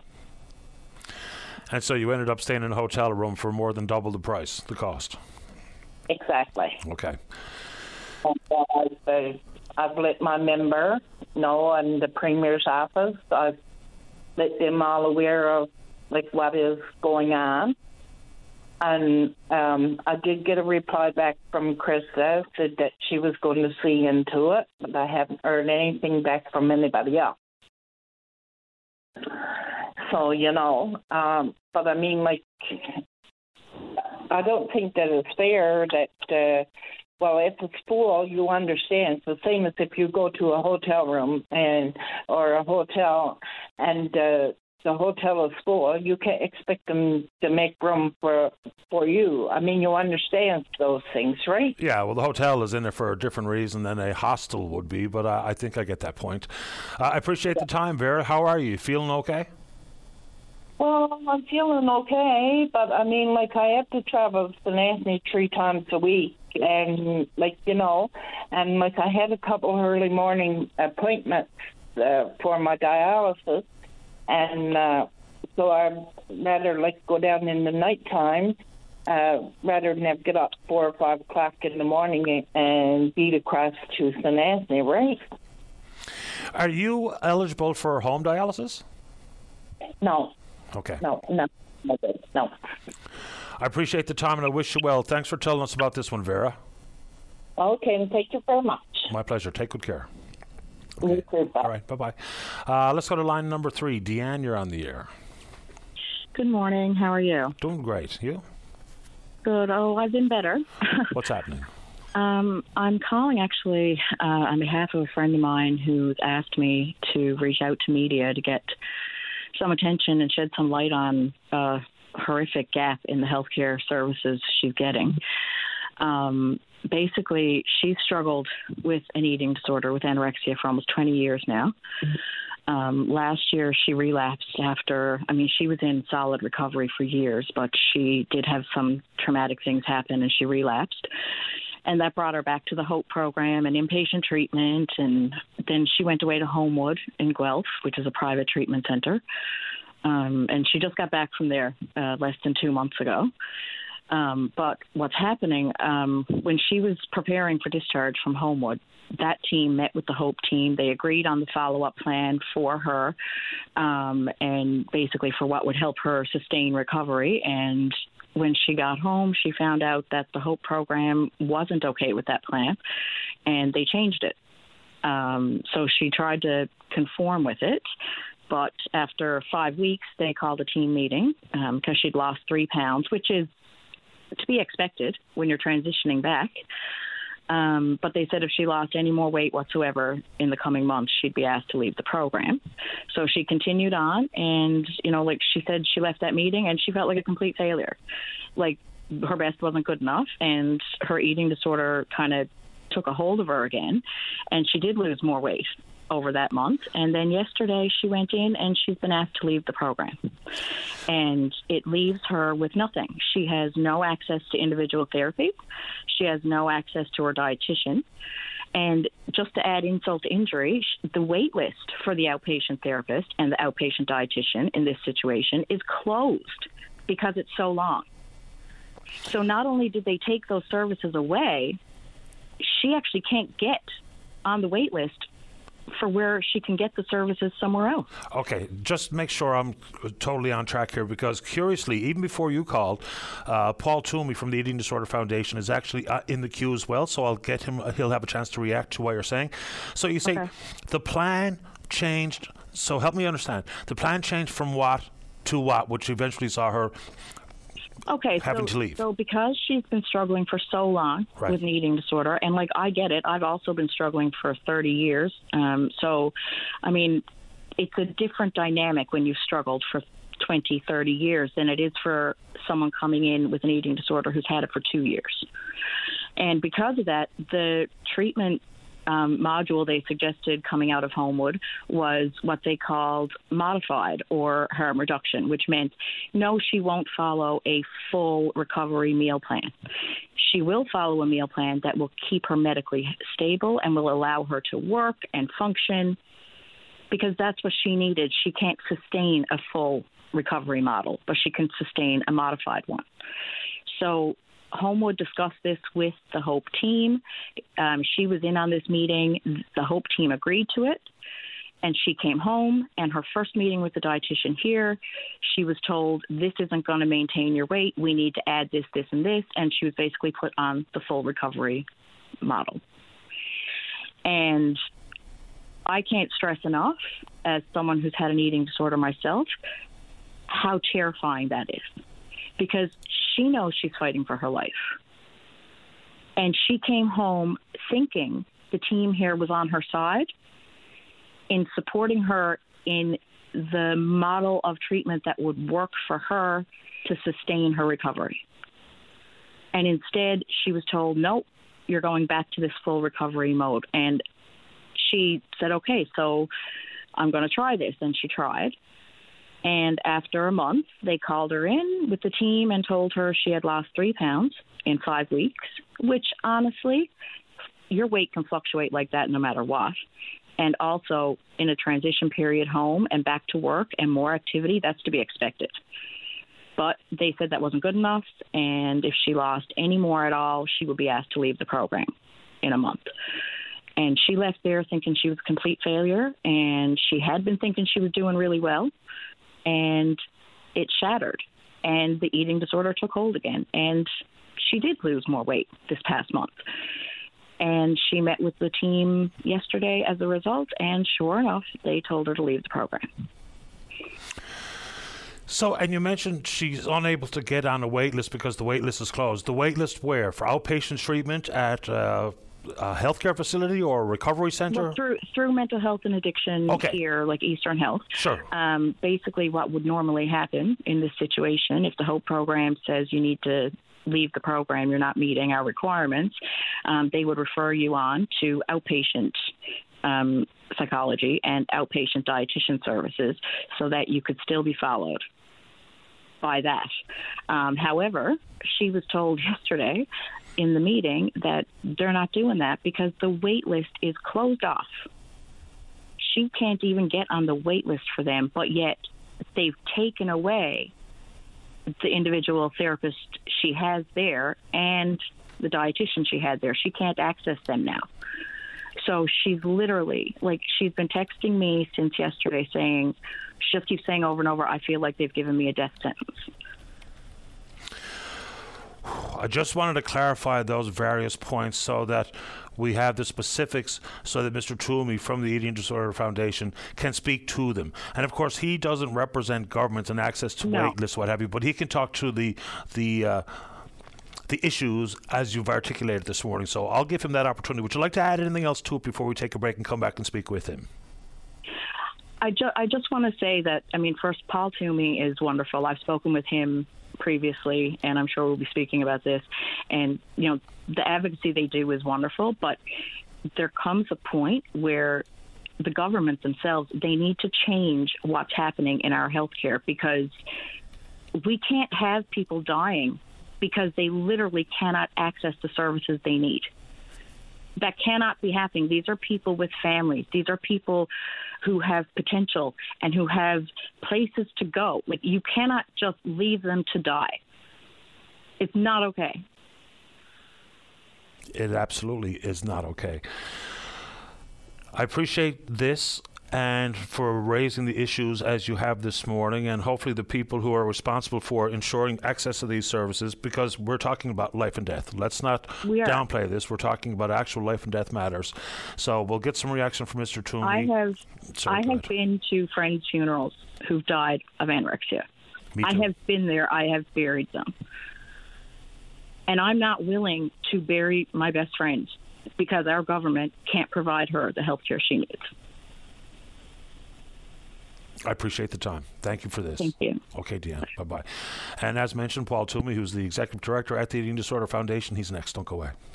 Welcome back. Let's go to line number one. Say good morning to the Executive Director at the Eating Disorder Foundation of Newfoundland and Labrador, Paul Toomey. Paul, you're on the air.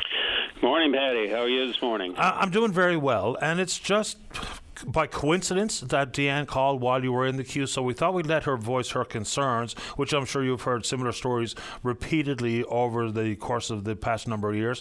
What's your reaction to what you heard? Well, I guess the first reaction, just to be clear, Patty, and you said it, I obviously can't speak to individual cases. They may not have come through here, or we may not have had any relationship. Deanne did say that we've spoken, and yes, that's true. So I can't speak to the individual case, but I can speak to the wait lists that seem to be happening. Actually, earlier this morning, we had a discussion here about dietitians and therapists. So I was aware, as of this morning, that wait lists right now seem to be at a standstill for both the dietitian and one of the therapists, and that clearly is concerning. It's something that we will be discussing with the NL Health folks, and particularly the people at the management of the HOPE program, to see what we can do to alleviate that. From our perspective, we know that there's a major issue with dietitians in the province generally who will deal with eating disorder patients or who will treat them, and that's something that we want to work with the healthcare system to try to change. Those things are very concerning. Again, I would have to leave it to Eastern Health and the program to speak to any changes they've made to programs, to accommodate certain things. My understanding has always been that the programs have been very flexible, and they work with the individuals, but then. Again, I can't speak to that, and I'm sorry about that, but I can, as I said, speak to the wait list issue. It's very concerning. We heard from Dr. Janine Hubbard, I think, on your station and others over the last 2 or 3 days, talking about the exodus of psychologists from the province. And the fact that it's stabilized doesn't take away from the fact that there are a high percentage of positions within the healthcare system and also privately who are not available, who were available several years ago. So major concern.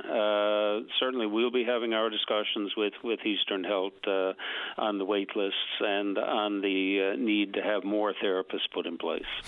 Even the story as Deanne described it, it sounded so counterintuitive to me, because it sounded like the person that needs the help so badly was turned away, as opposed to those who are managing and maybe not in as dire straits as this young lady seemed to have been. So you'd think that when we're talking about even just triage, those who needed the quickest and need the most level of medical support or treatment, just like we do in an emergency room, you think those would be the people jumping to the tops of lists as opposed to first come, first served.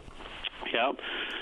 Totally agree with your comments there. Again, I can't speak to the individual case, but my understanding there is a good triage system between the three programs within healthcare: the adolescent medicine program, the HOPE outpatient program, and the inpatient program. Now, Deanne mentioned the fact that her friend had been away to Homewood, and that does happen on a number of occasions when the services are not here or they haven't worked for the individual, that somebody will go to a treatment center outside the province. But that's certainly been reduced with the addition of the inpatient program several years ago. And again, to the best of my understanding, there is a triage program, and they do design their programs to work with individuals the most seriously ill as quickly as possible.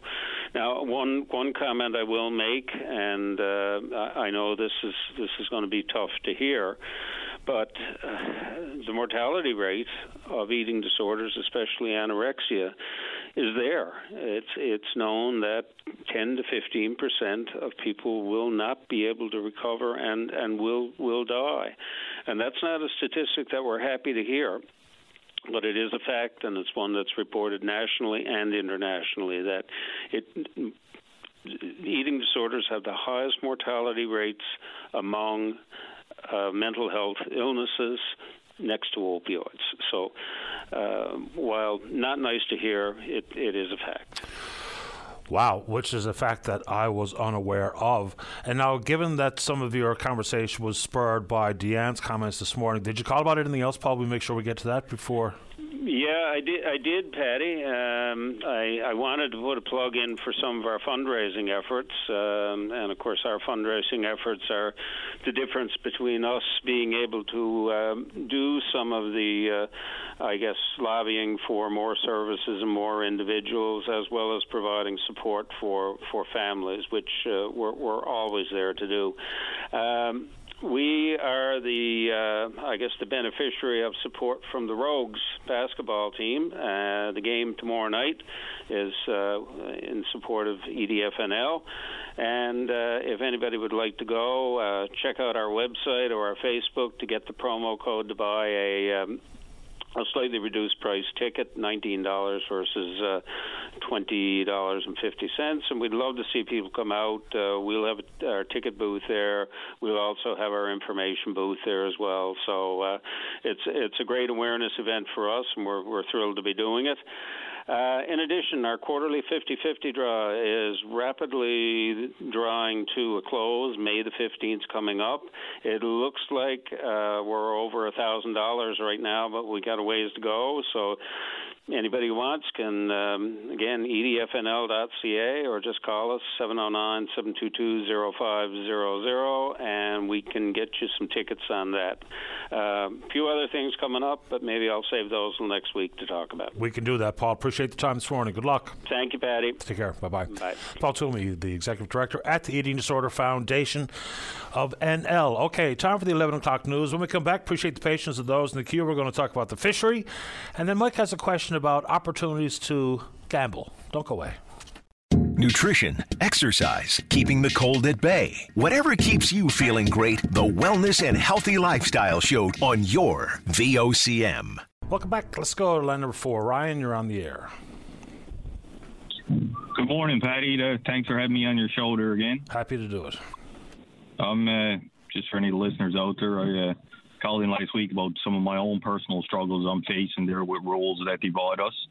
But essentially, I think yesterday's announcements there by the ASP was probably one of the most catastrophic announcements to the industry since John Crosby announced the COD moratorium in 1992. So, like a previous caller this morning, Patty, I don't represent any one group or organization.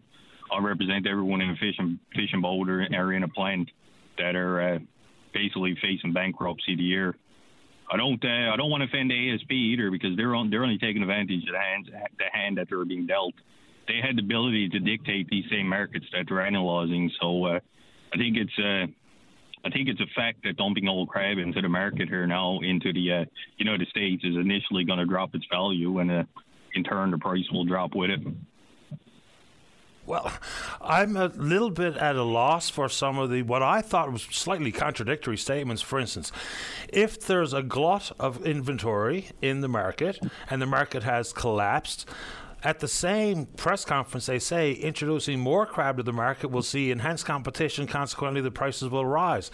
If there's not a market for what's in the inventory at this moment, I'm not sure how the second statement works. No, Patty, I don't know either. Actually, I really like your word counterintuitive, because it's a very familiar word in the industry now. When you're digging into things, I know I don't have the answers to all the problems here this summer. I know there's people tied up alongside of me that are going to go bankrupt here, no matter if they're in big, medium, or large boats. They're not going to be able to cover their interest costs if they stepped into the industry. And again, I would love to have the answers, but I don't know them. But I also know that reactive decision-making don't lead to producing positive results. If we continue to, months and weeks before season opens, try to develop markets and develop market strength, it's counterintuitive to think that it's going to work. Look, I mean, I think it goes all the way back to, even if the market isn't able to bear more than the price being offered at this moment in time, that's a conversation that we can have. But there's a deeply flawed process in how we set the price anyway. The panel themselves said this is probably not the right price. But at the same time, you look around Atlantic Canada, and it's very similar. It's 5 cents more a pound in Quebec, New Brunswick, Nova Scotia, and PEI. So I don't know where this lands, but for the fish harvest, for the crab harvesters in particular last year, was such a banner year, landed value, some $750 million, then of course you have that feeling that seeps into your mind that it's going to be that way every year, when in fact we know that the market fluctuates so drastically and dramatically some years that banking on similar windfalls is always going to be tricky business. And then it hits even so much harder. So you got $8 in the spring, early spring last year, being offered $2.20 this year. It must be a shock to the system. It is, Paddy, and just to put that into perspective for any listeners out there that think the majority of fishermen here across the province had a windfall last year, our total revenue in our boat last year was $91,000. That had to be divided among 3 people, maintain their gear, and run an enterprise. So that's I do understand that the consensus out there is that a lot of us do very well, and there is some successful ones among us, and hats off to those guys. But they are facing the same struggles this year as we are facing as well. They're not going to be able to afford to run their enterprises on this. So basically, I wouldn't encourage or discourage anyone from tying up or going fishing either way, but I will ensure that my boat, if they're going to choose to go bankrupt with dignity and stay tied to the wharf, my boat will be tied up right alongside of them. I'll do what the majority wants, not what suits me best. Basically, my situation, where our enterprise is owned, we don't have a lot of overhead, so it's an easy decision for me. But I know it's not an easy decision for all these boats that I'm looking at right now that are facing bankruptcy, and it's the same for the people in the fish lines. They got the same struggles as us. They stay awake at night too, worrying about the fishery and worry about the price of crab and wondering where the future lies. Of course they do. Yeah, it's just something I found very ironic. We're talking about, again, I was on your show last week talking about rules that divide us as fishermen. Something I found very ironic is as a child, I grew up in a community with the largest inshore fishery in the province, and we had a crab plant. After the industry got professionalized in '97, the crab plant disappeared, and now we have 2 fish plants, one of which just cater to tourists. Basically, they're a middleman shipping company that cater to tourists in the community. So it's catastrophic what's going on. This announcement yesterday, and don't get me wrong, the ASP. I don't want to offend them either. They are just taking advantage of the hand they are being dealt. Right now, I'm sitting on pocket aces, but I know the majority of people in fishing boats alongside of me are sat on a deuce and a 5. Yeah, I mean, how many enterprises are going to be able to come out the other side of this and remain viable in the future? I guess it's anybody's guess at this moment in time. There are thoughts that, like, for instance, if I'm going to lose money at $2.20, I'm not doing it. I mean, why would anybody entertain that for the sake of losing money? And, of course, if you can make some money, maybe not to the extent that you made last year, and, of course, nowhere near what you made last year, then making some is probably better than making none. Well, Patty, to put that into perspective for you as well, again, like we said, people think that we hit the jackpot there last year, but many of us just barely survived. There's years, like, for instance, we depend, or we will, best case scenario at $3.10 a pound this year, if we come out at $3.10, we would have $55,000 worth of revenue. Like, basically, there's times it costs us money to run our enterprise and pay a crew. So a lot of us ain't fishing because we got to be fishing. We're fishing because we love to be fishing. But there's also a lot of enterprises that they don't have other options. They don't have other choices. But they have large overhead. They have large loans. And that goes for all of us, not just people in small boats, people in middle boats, middle distance, offshore. I can't even put in perspective myself what it costs to run one of these big, beautiful 65 or 90-foot boats. It's out of my reach. I don't even understand the operating cost. I can look at it and think, oh God, look what they landed last year. I might be able to look at them and look what they landed, but I'm not getting their bills either. I don't receive their bills. So we can't be divided. We got to be united all together. And that's basically every organization or group in the province. We all communicate. The public might think that we fight amongst each other or we argue amongst each other. Sure we do, just like our family does home. But in the actual fact, we all talk amongst each other. We look at each other's views and opinions, and we're all after the one common goal, and that's to protect the industry, the people in the boats, the people in the plants, the spin-offs that depend on it. They all depend on the fishery. We are the backbone of the province. Well, I mean, if it works for one harvester with one species, then I imagine it works for all. There's always going to be some differences in the size of vessel you operate and where you fish and all those types of issues, but there's very similar concerns across the board, obviously, because you're all in the same industry. Anything else, Ryan, before we take a break here this morning? No, Paddy, just like you just said, figuratively and literally, we are all in the same boat. That's the actual reality of it. The government-appointed officials, they need to start listening to what the majority of the industry wants, not just the voices of one or two people. I think I may have said on your show the other day, but they're the same guys that stood on podiums in the 80s and made a strong stance against foreign overfishing, and at the same time they're signing off on agreements to let the foreign boats come inside the 200 to fish flounder and target our cod. So that needs to stop. That needs to stop, or this industry becomes destroyed, not just in my community, but in every community across the province. Appreciate the time this morning, Ryan. Thanks for the call. Yeah, thanks for having me, Paddy. Take good care. Good luck to all the fishermen out there here, all the plant workers. Fair enough. Thanks, Ryan. Have a good day. You too. Bye-bye. All right, Mike, appreciate your patience. You're next to talk about an interesting topic that rears its head every now and then. It's an interesting conversation coming up. Don't go away. Welcome back to the show. Let's go to line number 2. Mike, you're on the air. Hello, Mike. Are you there on line number 2, Mike? Dave, we have that pot up and ready to roll. Let's see if we can put Mike on hold. Get back to him now in a second. Dave, you might want to see if he's still there for me, please. Thank you. Line number 5. Caller, you're on the air. Hello? Line number 5. Hello? Yes. Good morning. You're on the air. Good morning. Would you like to speak about something?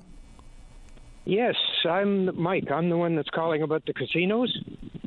Oh, we had you on different lines. Okay, that's my mix-up on my screen. I appreciate that, Mike. You are now on the air. Go right ahead. What's on your mind? Yeah, I'm questioning why Newfoundland is the only province in Canada to have a casino. Is it the only province in Canada without one? Only one. I didn't know there was one in PEI, for instance, but fair enough. I haven't been there in a while. Well, I inquired about that, and somebody told me that there is one in PEI. Could be. I don't know. So. Yep. Well, I guess the thought here has long been that with the prevalence of gambling and problem gambling, adding a casino could make an already terrible situation for some people even worse. But what about the revenue that they get and all the good they do with the money from the casinos? They build community centers and everything. Well, it depends on who owns the casino, I guess. But,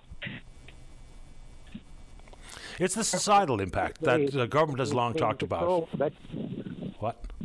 Yeah, I understand. I mean, I'm sure St. John's could support a casino easily with the boats that come in all summer long and the number of tourists that come into Newfoundland. It just doesn't make any sense to me. Do you think people travel, unless we're talking about Vegas, do you think people, or some other notable places on the face of the earth, do you think people travel simply to go to casinos, unless some of these notables like Las Vegas, for instance? Well, I'm a person that did. Moved back last 2 years ago, and we up the mainland, we used to travel to different casinos. I quite enjoyed going to all the different casinos around, not just say Toronto, Hanover, Durham, all kinds of casinos, Woodstock, and we'd go for a night, spend a night in a hotel, go to the casino in the day. Most of them have buffets and restaurants, and like I say, everyone understands diamonds for kids. Sure, people understand the lure of a casino, and I mean, I've been to casinos before, but I think, it's just a societal issue here in the province that I guess the evaluation has been made by successive governments that what would it mean, reality, what might be one thing to generate revenue, quite another to generate some possible misery. And remember, it's not that long ago that there was a class action suit being proposed about VLTs. Imagine the comparison between a VLT and every game that's available inside the doors or the walls of a casino. Because the house wins. No, I don't know. Every time you go into a place where the VLTs are, you always see there's always people on the machines. That's the point. It's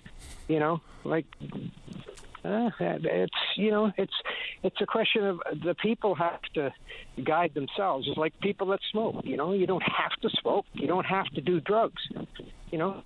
Have to gamble.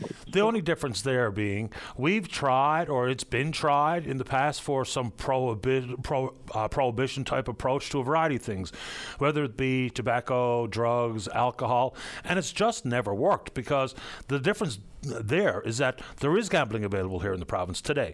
You can go drop money in a VLT, you can go play the scratches and the lottos, and there's endless lotto opportunities. I think similar arguments being made by some as to why this province hasn't latched on to the ALC online casino, right? Because that's an opportunity there available for us as well. And on that front, we only tally up what's actually spent with the Atlantic Lotto Corporation when there's untold millions of dollars being bet online and offshore every year from people in this province. Millions and millions and millions upon millions. Yeah, that's true. That's true. All the sports betting and everything else online now, I don't understand. Why they wouldn't have one here. Every province has one, and I don't know. I just don't understand it. It's a backward way of thinking. Well, what about the people that are going to blow their money? Well, I mean, if you're that foolish. But people are. I know. I don't know. I don't know what to tell you. I just was curious. I thought maybe there was a law, something that said they can't build one here, or I don't know. No, there's no law. It's just been a choice governors made. I believe, and I'd been told, that a number of years ago, when there were some thoughts of the owners of the Battery trying to sell, there was a proponent that wanted to put a casino in the Battery and turn the whole thing into a hotel casino operation. And the government turned it down. I believe the Danny Williams government of the day also had a proposal for a casino to come to the province. If that's not accurate, someone can fill me in. But I think there's been various proposals over the years, all of them shot down. Yeah, I just don't understand it. But anyway, I thank you for airing my grief. I appreciate your time. It's the only thing I miss, having moved back here. What's your poison when you go to the casino? What do you like to play? I play the slots all the time. I've done fairly well at them, but we quite enjoy it. The wife and I were retired, and it was a day out for us, But anyway. Yeah, but I suppose if someone who simply likes playing the slots, virtually every pub and many restaurants are little mini casinos with their VLTs, which is in essence the slots. You're not pulling a one-arm bandit, but you're smacking the button. Yeah, that's true. I mean, they've got the card. I used to play the cards up in Rama, but I don't play the cards anymore. I just enjoy the slot machines now. Yeah, some of the casino games are, not to say they're rigged, but the likelihood of winning over the long term is almost nil. Like roulette, it's such a unique game to get to. You can only play at a casino for the most part, but that is a fool's errand. I think many people, they try to understand how to manipulate the world of blackjack, and I think a lot of casino goers really like the blackjack tables. That's what I would play normally if I go to a casino. I try to set a budget and stick with it, come hell or high water. But there's also a reason that casinos play the tricks with you.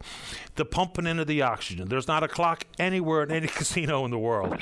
And then they got the free drinks, because all of a sudden the want to play a $5 table versus a $10 table is enhanced on the casino side when they fill you up with booze. Yeah, that's true. Yeah. But then there's people that go in, like I went out one time there on the floor. Yeah, the connection's breaking up a little bit this morning, caller. Or Mike. Anyway, let's. I think, did he drop out in full, Dave, or is that just a bad cell connection that we got going here? Bad cell. Okay, there we go. A final thought to you, Mike, before we say goodbye. All I can tell you, I went into a casino in Elora, put $10 in a machine, and won over $10,000. So, for a 68-cent bet. I know a fella who won $30,000 on the VLTs in one day. Years later, well, I don't know. We have a mutual friend. Years later, he said the worst thing that ever happened to him, winning $30,000 on the VLTs. Because the next thing you know, he didn't have a penny to his name. Lost it all. Not only the $30,000, but everything else he had. Thank you very much. Appreciate your time. Thanks, Mike. Done. All right, bye-bye. All right. And I've said this before, that the sports betting ads on TV are just relentless, and some people appreciate dropping a bet. So what? So be it. I mean, it's your money. Do as you see fit. The casino conversation, we've had that every so often here on the show. But when the federal government put forward legislation that allowed for single game betting, it changed the world in this country regarding the amount of money being bet. Now, I think there's an argument that some people can rightfully make about, well, why is the province not adopting the online ALC casino? Because, for instance, I could be living in Halifax and do exactly that. So the money that they're not spending with the ALC, which gets redistributed, they're doing it on other online betting sites that bring zero revenue to the province. So we are indeed seeing millions being spent beyond the Atlantic Lotto Corporation. But just for some context here regarding what the single game betting has meant, Ontario, of course, would have the biggest numbers for the obvious reasons. In 2022, Ontario gambling handle increased by 91%. 91%. The amount of money bet just on single game betting expansion in the province of Ontario, $11.53 billion. Yeah, $11.53 billion. I mean, extraordinary stuff. Total gaming revenue was almost $500 million, and that was up 71% quarter over quarter, from 2 to 3 to 4. So, Ontario gambling, over $11.5 billion in one calendar year. That is a crazy number. Anyway, let's see. And someone's pointing out via email, yes, there's ample opportunities to gamble in this province. For instance, if slots are your thing, then boy, you don't have to go very far to find a pub or even the back rooms of restaurants with the VLTs right there. And yes, for the most part, they're probably full from the time the bar opens until they close in the evening, or I think midnight. I think the ALC shuts them off. Is that what the timeline is? I think it's something like that. All right, let's check in on the Twitter. We're VOCM Openline. Follow us there. Email address is openline@vocm.com. My favorite is when you pick up the phone. Here's an opportunity to do so during the 11:30 news. If you're in the St. John's metro region, it's 709-273-5211. Elsewhere, toll-free long distance, 1-888-590-VOCM, which is 8626. We're taking a break and then we're coming back. Your VOCM mornings with Jerry Lynn Mackey and Ben Murphy, 5:30 to 9 a.m. weekdays on your VOCM. Welcome back. Let's go to line number 1. Graham, you're on the air. Good morning. Good morning to you. I just called basically I was listening to the news and your last, not this one just passed, but the previous one, and you had an item on there about the World Energy Project here on the West Coast, the hydrogen project. And it seemed that the person, it was an interview with someone, I believe, a university professor somewhere. I just wanted to say that there is an awful lot of information out there on this project. The project itself just held a public information session, which was well attended. The place was blocked here in Stephenville yesterday. I didn't recognize or see any media there. If they were there, they weren't really well identified. But at that session, the CEO of the project, his name is Sean Leet, and he was there with his team, all the different disciplines involved in it. And that's the senior management team for this project, Mr. Risley, who is basically the investor, I guess, and the owner, but he was not there. The people that are in the process of executing the project, or at least trying to get there, were all there and answered questions. They had tables set up with the different disciplines, and anybody could go over and ask questions and whatever you wanted. And I just wanted to pass that along. It's not the only one they're holding. They're holding another one in Stephenville Crossing, another one I think in St. George's, and another one on the Port-au-Port Peninsula itself, of course. So I just wanted to pass that along. There's an awful lot of information. They've advertised that they were holding these public information sessions. It's been out there for about 2 weeks now. And I will say that I am very much in favor of this project. I think it's going to be the greatest thing that ever hit Newfoundland. We have an unused resource now, and it's a resource that lasts forever, unlike oil. So I think it's something that we need to get on with, and it's happening all over the world. It's just that we're a bit behind here in Newfoundland, but this is the way we're going to catch up. I don't work for the project. I'm just a resident here. Right. And so, insofar as being behind the rest of the world, this whole concept of green hydrogen is pretty much in its infancy, which I think the argument that Risley and maybe the province would be making is that if you get in early established markets, you might have a chance to grow opportunities for these types of wind farms and wind hydrogen projects here in the province, because we've got the wind, the water, the deep sea ports of proximity to the most lucrative markets at this moment in time. So as a proponent, it's simply because you see an economic upside here? Pardon me? You're a supporter of this potential project simply based on economics? Of course. So what do you see as the big economic benefit? Is it in the jobs, or is it in the royalties, or a tax base? Like, where do you think this big bump comes from?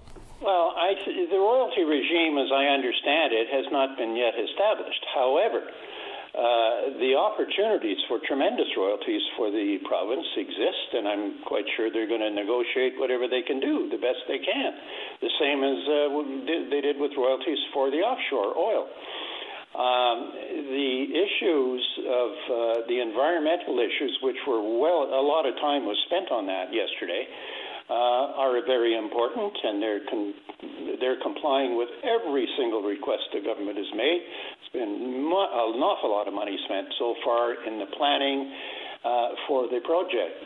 They have many, many world-class partners in this, and it's going to be, in my opinion, the best thing that's ever happened in Newfoundland. Now, we're only talking about the initial phase here, which is on the Port-au-Port Peninsula with the wind generators there.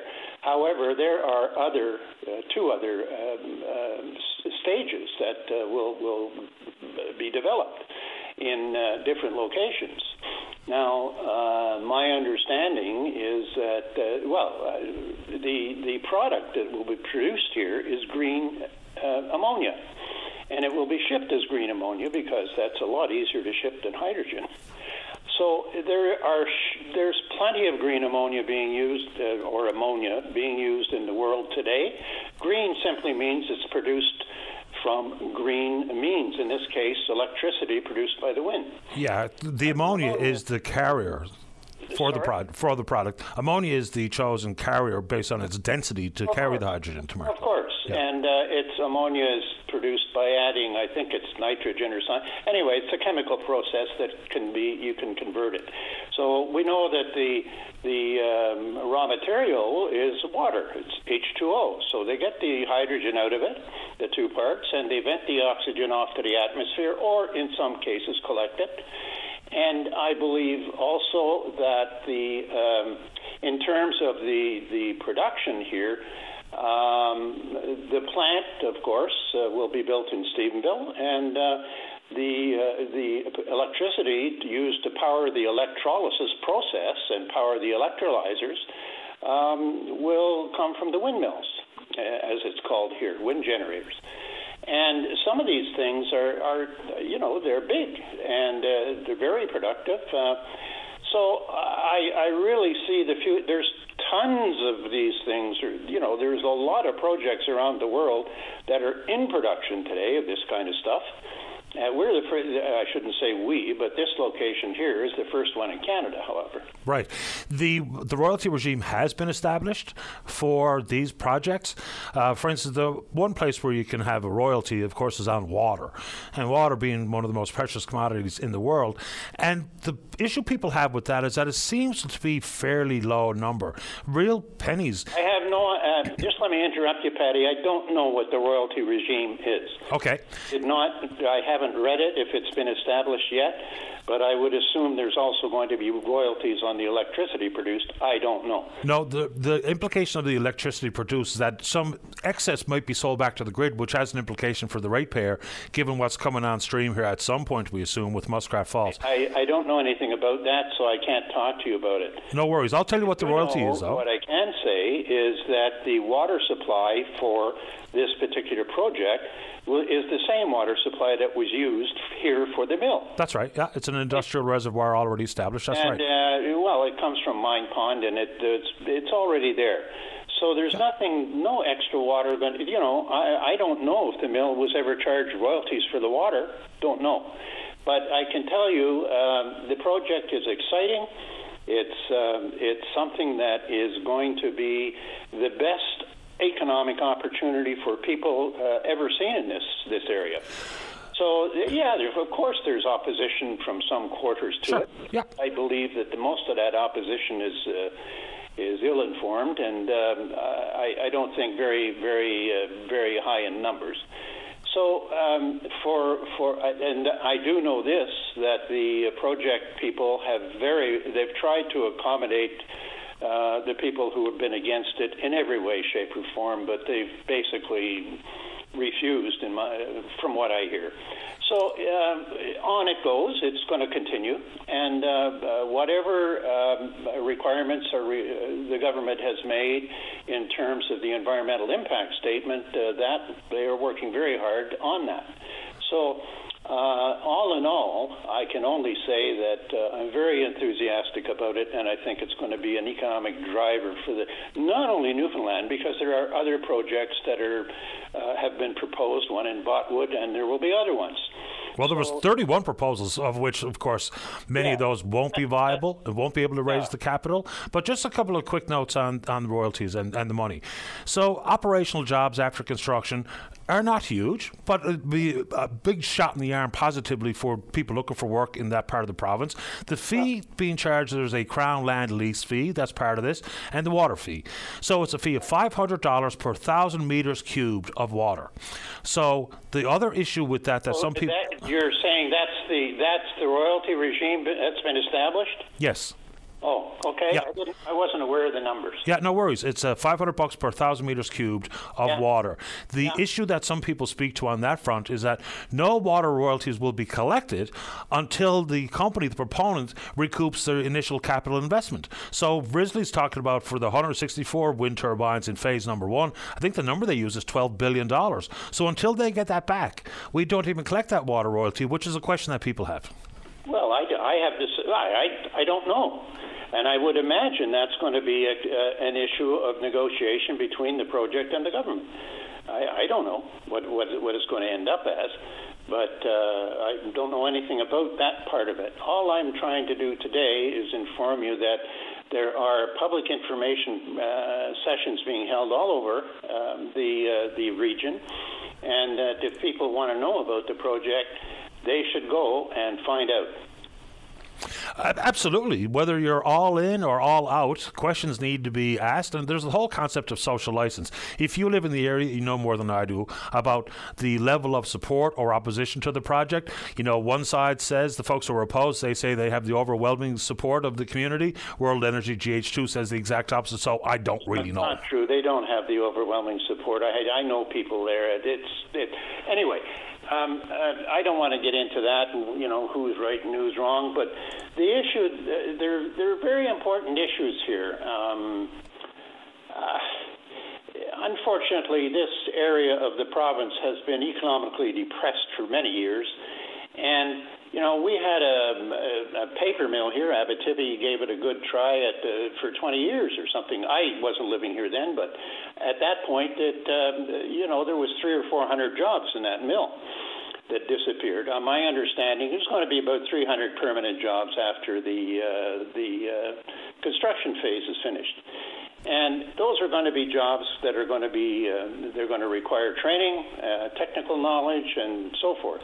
The project has arranged technical training. The curriculum is being provided from a college in Holland or the Netherlands, and it will be carried out by the College of the North Atlantic here. That's already underway, as I understand it. Now, there are a lot of other disciplines involved, and it's a complex project. There's no question about it.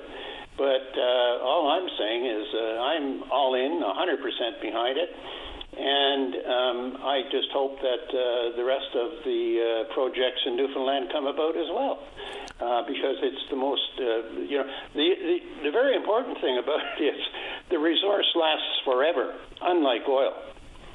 Wind will never disappear. No, and even Risley says they'll never be able to use all the water that's currently in that reservoir, I'll call it. You know, what I find absolutely... It's supplied the mill for 20 years. Understood. So a paper mill uses an awful lot of water, too. So, you know, it's all I can say, Patty, is that it's a wonderful project. People need to get themselves informed about it. I also, quickly as I wind up, I heard someone talking about casinos in Newfoundland being the only one without one or something. And I will tell you something that Newfoundland, I know definitely, is the only one that doesn't have it, and that is counties or municipal governments. And part of the problem in Newfoundland, of course, is you've got 200 or 300 little tiny communities all trying to be, you know, with municipal affairs attempting to manage them all, and it's a tizzy. I lived most of my life in cities and other communities, and I can tell you that municipal governments and county governments are wonderful, because you are able to separate the services into, you know, a more manageable and responsible way, instead of trying, with these little communities. Like we have Kippens is a community of about 2,000 people. We have a town council, but we've had our problems with that town council in the past. It seems to be going fine now, but we'll see. So basically, that's all I have to say, Patty, so thank you very much. Appreciate your time. Take care. Thank you. Okay, great. Bye-bye. You know, and I've said this before, and I think it's worth repeating, is so much of the focus in this wind to hydrogen possibilities or potential here in the province has been on World Energy GH2 on the Port au Port Peninsula, when in fact there's 31 applications the last we heard from government. Now, of course, many of those will never see the light of day, very likely.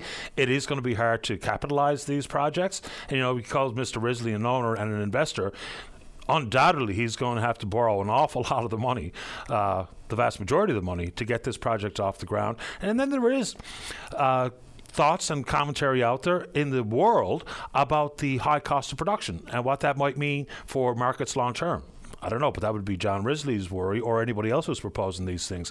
But when you compare the feedback, the pushback from some people on the Port au Port Peninsula compared to other parts of the province, notably in Botwood, for instance, where the Exploits Group has put forward their proposal, Botwood and their mayor and seemingly the residents are all in as well. They say, look, this is something we need the jobs, this could be a real saviour for the area. So they're one way in that part of the province.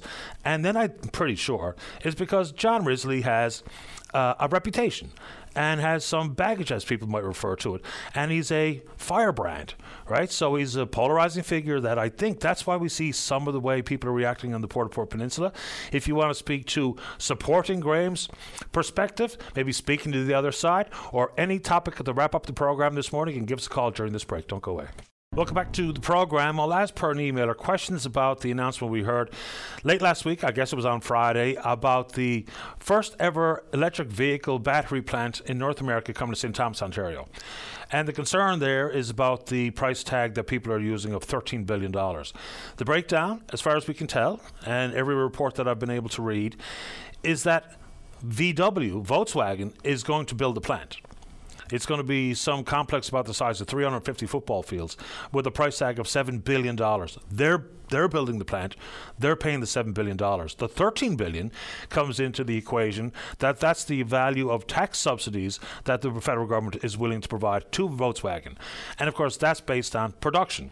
So they've established some production thresholds. They say they'll be able to build about 1 million batteries a year at that plant once construction is completed in 2027. So it's the tax subsidy. If they hit whatever targets they've established between the company and the federal government, they'll get those tax breaks. Now, some people say, well, it's the same thing as putting $13 billion out there for the company to use, like cash on the barrelhead. Well, not really. Now, I'm not saying this is a good idea or a bad idea, because that's a huge number of royalties, or of taxes that will not be paid. But it's vastly different than giving them $13 billion. So, it would be interesting to know how they come up with some of these massive numbers in the first place. For instance, if they say there's going to be 3,000 jobs, okay. And that would make the value of those jobs add up to somewhere in the neighborhood of $500,000 a year based on the $13 billion. Then they say it's going to generate some $200 billion in economic impact, positive economic impact over the decades. Number one, what are the decades? What time frame is involved in there? How do they come up with a number that says $200 billion? Sometimes when they talk about things like person years and all those things and what the value of economic impact would be, it might be nice to see how they arrived at that number, because it sounds very convincing. We turn aside $13 billion in taxes for $200 billion in economic activity. That sounds like a pretty good trade-off, but how did they get that number? Sometimes it feels like numbers are plucked out of thin air. So this will be part of a supply chain issue. It might be of some great value, certainly to the region, and 3,000 people are going to get a job in the plant. And then the other questions being asked is, what happens if it shuts down? So 7 years, 10 years down the road, Volkswagen walks away from the plant. Well, then tax subsidies stop as well, because if you're not producing, consequently not hitting production thresholds, then there will be no tax subsidy, because there's nothing to subsidize. So I don't think there's any risks to the taxpayer if and when it shuts down. There will be monies out the door between now and 10 years from now, if that's the timeline where people think there might be some jeopardy. But the appetite for the product seems to be pretty strong and seems to be growing year over year. And again, it has absolutely nothing to do whether or not you like electric vehicles or ever considering an electric vehicle, think it's an important industry. It sort of doesn't really matter, because if someone's buying the product, that's all that really counts. And the numbers of electric vehicles and hybrids is growing. The stats are pretty clear, including in this province, where for electric vehicles alone, there was an increase of 125%. Year over year. Same thing with hybrids. I think a bit less on that front. It was about 53% was the increase. Still only represents a small number of vehicles, because even if you look at global electric vehicles, there's only some 3% of the entire world's fleet of vehicles is electric. So it's not like the market's not going to shrink beyond that. Some governments, including the federal Liberals here, have said that come 2035, you're only going to be able to drive an internal combustion engine if you already had one. Every vehicle sold after that will be electric, so says the federal Liberals. Now, that might go entirely by the wayside when and if governments change hands, because the nature of the beast, right? All right. An interesting point Tom made about the legitimacy, that was his word, regarding the PSAC job action, the strike here. When only 42,000 plus out of the 155,000 members cast a vote, representing some 35%, he questions whether or not that gives them a legitimate strike position. And I did mention this, but I'll say it again because someone keeps telling me that we didn't say it, but of course I did, is that we elect governments on as much or less. So, we don't call a government illegitimate because voter turnout was low. Because that's not on the parties or on the government necessarily. It's on the general voting public that choose to vote or not to vote. All right, good show today, and we will indeed pick up this conversation again tomorrow morning right here on VOCM and Big Land FM's Open Line. On behalf of the producer, David Williams, I'm your host, Paddy Daly. Have yourself a safe, fun, happy day. We'll talk in the morning. Bye-bye.